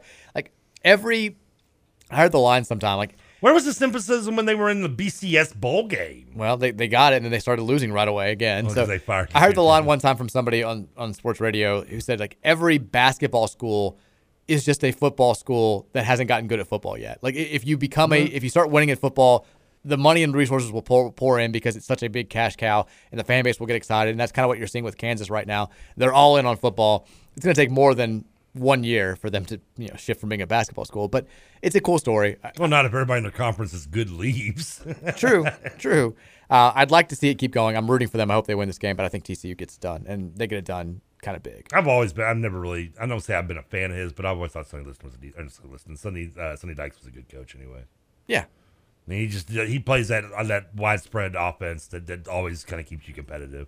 But it was text line pointed out it was Steven Garcia, the South Carolina quarterback, that was saying. Oh, okay. I do remember him actually. I think his exact quote was, "Kentucky's not a tough place to play. It's them and Vanderbilt that are the whatever places to play in the SEC." Let's be honest. When you think South Carolina quotes about Kentucky, there's never been one that's ever going to beat Spurrier. Yeah, the Clemson one. Yeah, it was like we can't brag about it. They lost to Kentucky. We beat Clemson. I thought we did something. Then I saw them lose to Kentucky. It's still the best. Look, I love you, Steve. I do too. I will say this, and maybe it's just me. I don't know, but I know this is a little off topic. Won't go too much into, but the prime games have been awful. But the commentary, I have liked Michaels and Kirkpatrick or Kurt doing the game. I like their post and pregame group of Sherman, Fitzpatrick, and Tony Gonzalez as well. I think they were slightly entertaining. I liked the Sherman rant after the game. I thought that was funny. Maybe it's just because that was just the rant I thought was entertaining. Yeah, but I mean, I think that as a group I thought they worked well together. New headline: Gisele Bundchen doesn't think marriage to Tom Brady can be repaired. Source says she is done. That means Brady's done. She's a witch. So does he get alimony in this situation? Because she makes more than him. Do you think she makes more than him? That was the whole thing, isn't it? How she's always made more money than him. I can't imagine. So if that's the case, does that mean? Not to mention, I think they were married in California, which is a mutual owned, like everything's split down the middle. She's a witch. Doesn't matter. He's gonna suck. Bucks are done. His career's over. He looks terrible. They have 2 losses to the 2 best teams in the AFC. He's done. He's done. He doesn't have the witchcraft. It's over. It's done. She put a spell on you. It's done. Now you suck. We're not picking these games officially, but there is actual college football tonight if you are a junkie and you want to watch some games. And God love you if you're tuning into this one. 7 o'clock on FS1. It's Nebraska on the road taking on Rutgers. Nebraska is a 3-point favorite. Do the coachless Cornhuskers win their second straight Big Ten game. By the way, we did pick that correctly last week, them beating Indiana. Who do you have here? Well, I'm a funky, not a junkie, but I know where to get it, as Bradley Noel once said. I'm going, it was Nebraska and who? Rutgers. Oh, God. I know. This is a sickos only game. I'm going to take Nebraska. Two in a row. I think they win again. I couldn't tell you what Rutgers' schedule even is. Rutgers sucks. All I know is Rutgers beat Boston College. They did. In week 1. It's like all I know That's about how bad Rutgers. we are. Who's their quarter? Is Mike Teal still there? No. He was there forever. No. I figured he thought that if no one noticed, he would never leave. Greg Schiano is, and I think he's back there. Yeah, the same thing. He almost got into it with Ryan Day last week during the Ohio State game. No, yeah, and kind of right. That was kind of. I mean, yeah, he kicked a field goal. Fake a field goal. I mean, he faked a punt, 49-10. That's low, right? I mean, the ESPN 2 game tonight, 7:30 is Houston on the road taking on Memphis. Memphis is a 2-point favorite in the American. Also, 10:30 we got FS1. Underwear gets his old school then. There you go. 10:30 FS1 we get Colorado State. The Fighting Sean Moss, who are awful. I love you, Sean, but the team is terrible. On the road taking on Nevada. And then 10:30 CBS Sports Network. Aiden Robbins and the resurgent UNLV Running Rebels, 4-1, 2-0 in the Mountain West. They're on the road taking on San Jose State, who is a 6.5-point favorite. I might watch a little bit of that before I fall asleep. I probably will watch it because those late games are the ones I put on my phone while I'm playing Madden at like midnight or playing something else. I'm going UNLV. Who's Colorado State playing? Colorado State's playing Nevada. Nevada. Sorry, I'm still bitter about Cecil the Diesel Sap, Sean, and I'm definitely going. I'm going to say Houston. Give me Memphis winning and covering. Nevada winning and covering, UNLV straight up pulling the road upset of San Jose State. Nevada's is usually pretty good. They're not great, but not Colorado great State's right terrible. The two really bad teams. Are they? Playing in Reno. All right, the big show. Where is the big show? The game the nation is waiting for. Noon kickoff tomorrow in Charlottesville, Virginia on the ACC network. It's 2-3, 0-2 Virginia versus 2-3, 0-3 Louisville. Scott Satterfield potentially coaching for his job. Malik Cunningham potentially not playing in the game. Like 15 running backs potentially not playing in the game. Trevor Kelsey. What's going to happen? I feel like the poor lead announcer that had to do Louisville games back-to-back is in the back of his mind thinking, man, I wish I hadn't told my boss, his wife, she looked fat at the Christmas party. Otherwise, I wouldn't be getting his duties. I mean, what a poor guy. Duty. My confidence level's at 3, and that's mainly induced by drugs, which doesn't tell me much. So I just have no confidence. I want to have confidence. I want to be blind. I want to be a homer. I want to slap my own butt, but I can't do it. I've been hurt too many times. I've been fooled too many times. The wool is over my eyes and it's not being removed. Therefore, I'm saying Virginia wins. Louisville doesn't cover. Cavaliers final score. I'm going to go 37-28. 37, maybe 24. I should have no confidence. There's no reason to believe that Louisville should win this game, except for this. Whatever the peak awkwardness of a situation is, Scott Satterfield has always hit it. He always does. And the peak awkwardness for the situation is not Louisville losing this game and making it cut and dry, that he's not the guy, and maybe he gets fired this weekend. The peak awkwardness is even without Malik Cunningham, with a much maligned defense, with a limited stable of running backs, going into Charlottesville and winning a game on the road that just keeps that life support going, just keeps that beep humming. And that's exactly what's going to happen. I am basing this on nothing whatsoever outside of the fact that if there is a weird situation that can be made weirder, Scott Satterfield is going to accomplish it. Louisville's going to win this game. I don't think Malik's playing. Brock Doman's going to get it done. The defense is going to play inexplicably well, as they do every other week for some reason. And we're going to go into the bye week being like, well, at least we won, I guess. And we're going to have nothing to talk about. Because it's a lot better for the show if Satterfield gets fired or is going to get fired. And that's not going to happen. He's not going to give us that. We're going to win this game. We're going to hold a semblance, a crumb of hope going into the second half of the season, which will be shattered pretty quickly because that's what we also do. But we're going to win this game. It's going to happen. It's going to be ugly. It's going to be gross. It's going to be one of the worst football games you've watched. but they're going to win. Give me Louisville 23, Virginia. What's the weirdest score I can get to? 19. 23-19. 19 or 18, either one. That's what's going to happen. Cards win. Satterfield lives to coach another week. Did you get one of those Denny Doyle water bottles in there? I wish. I wish. I need it right now. I mean, I hope it happens. I hope they win. Long COVID is taking away the possibility of having reality in your predictions. It's happening. We're going to win this game. It feels weird. There's nothing that says it should happen, which means it's going to happen. So what you said, 23-19? 23-19. So they also cover, according to you. They cover by a point. Because Louisville was, 3.5 at that spread's going down once Malik is ruled out tomorrow.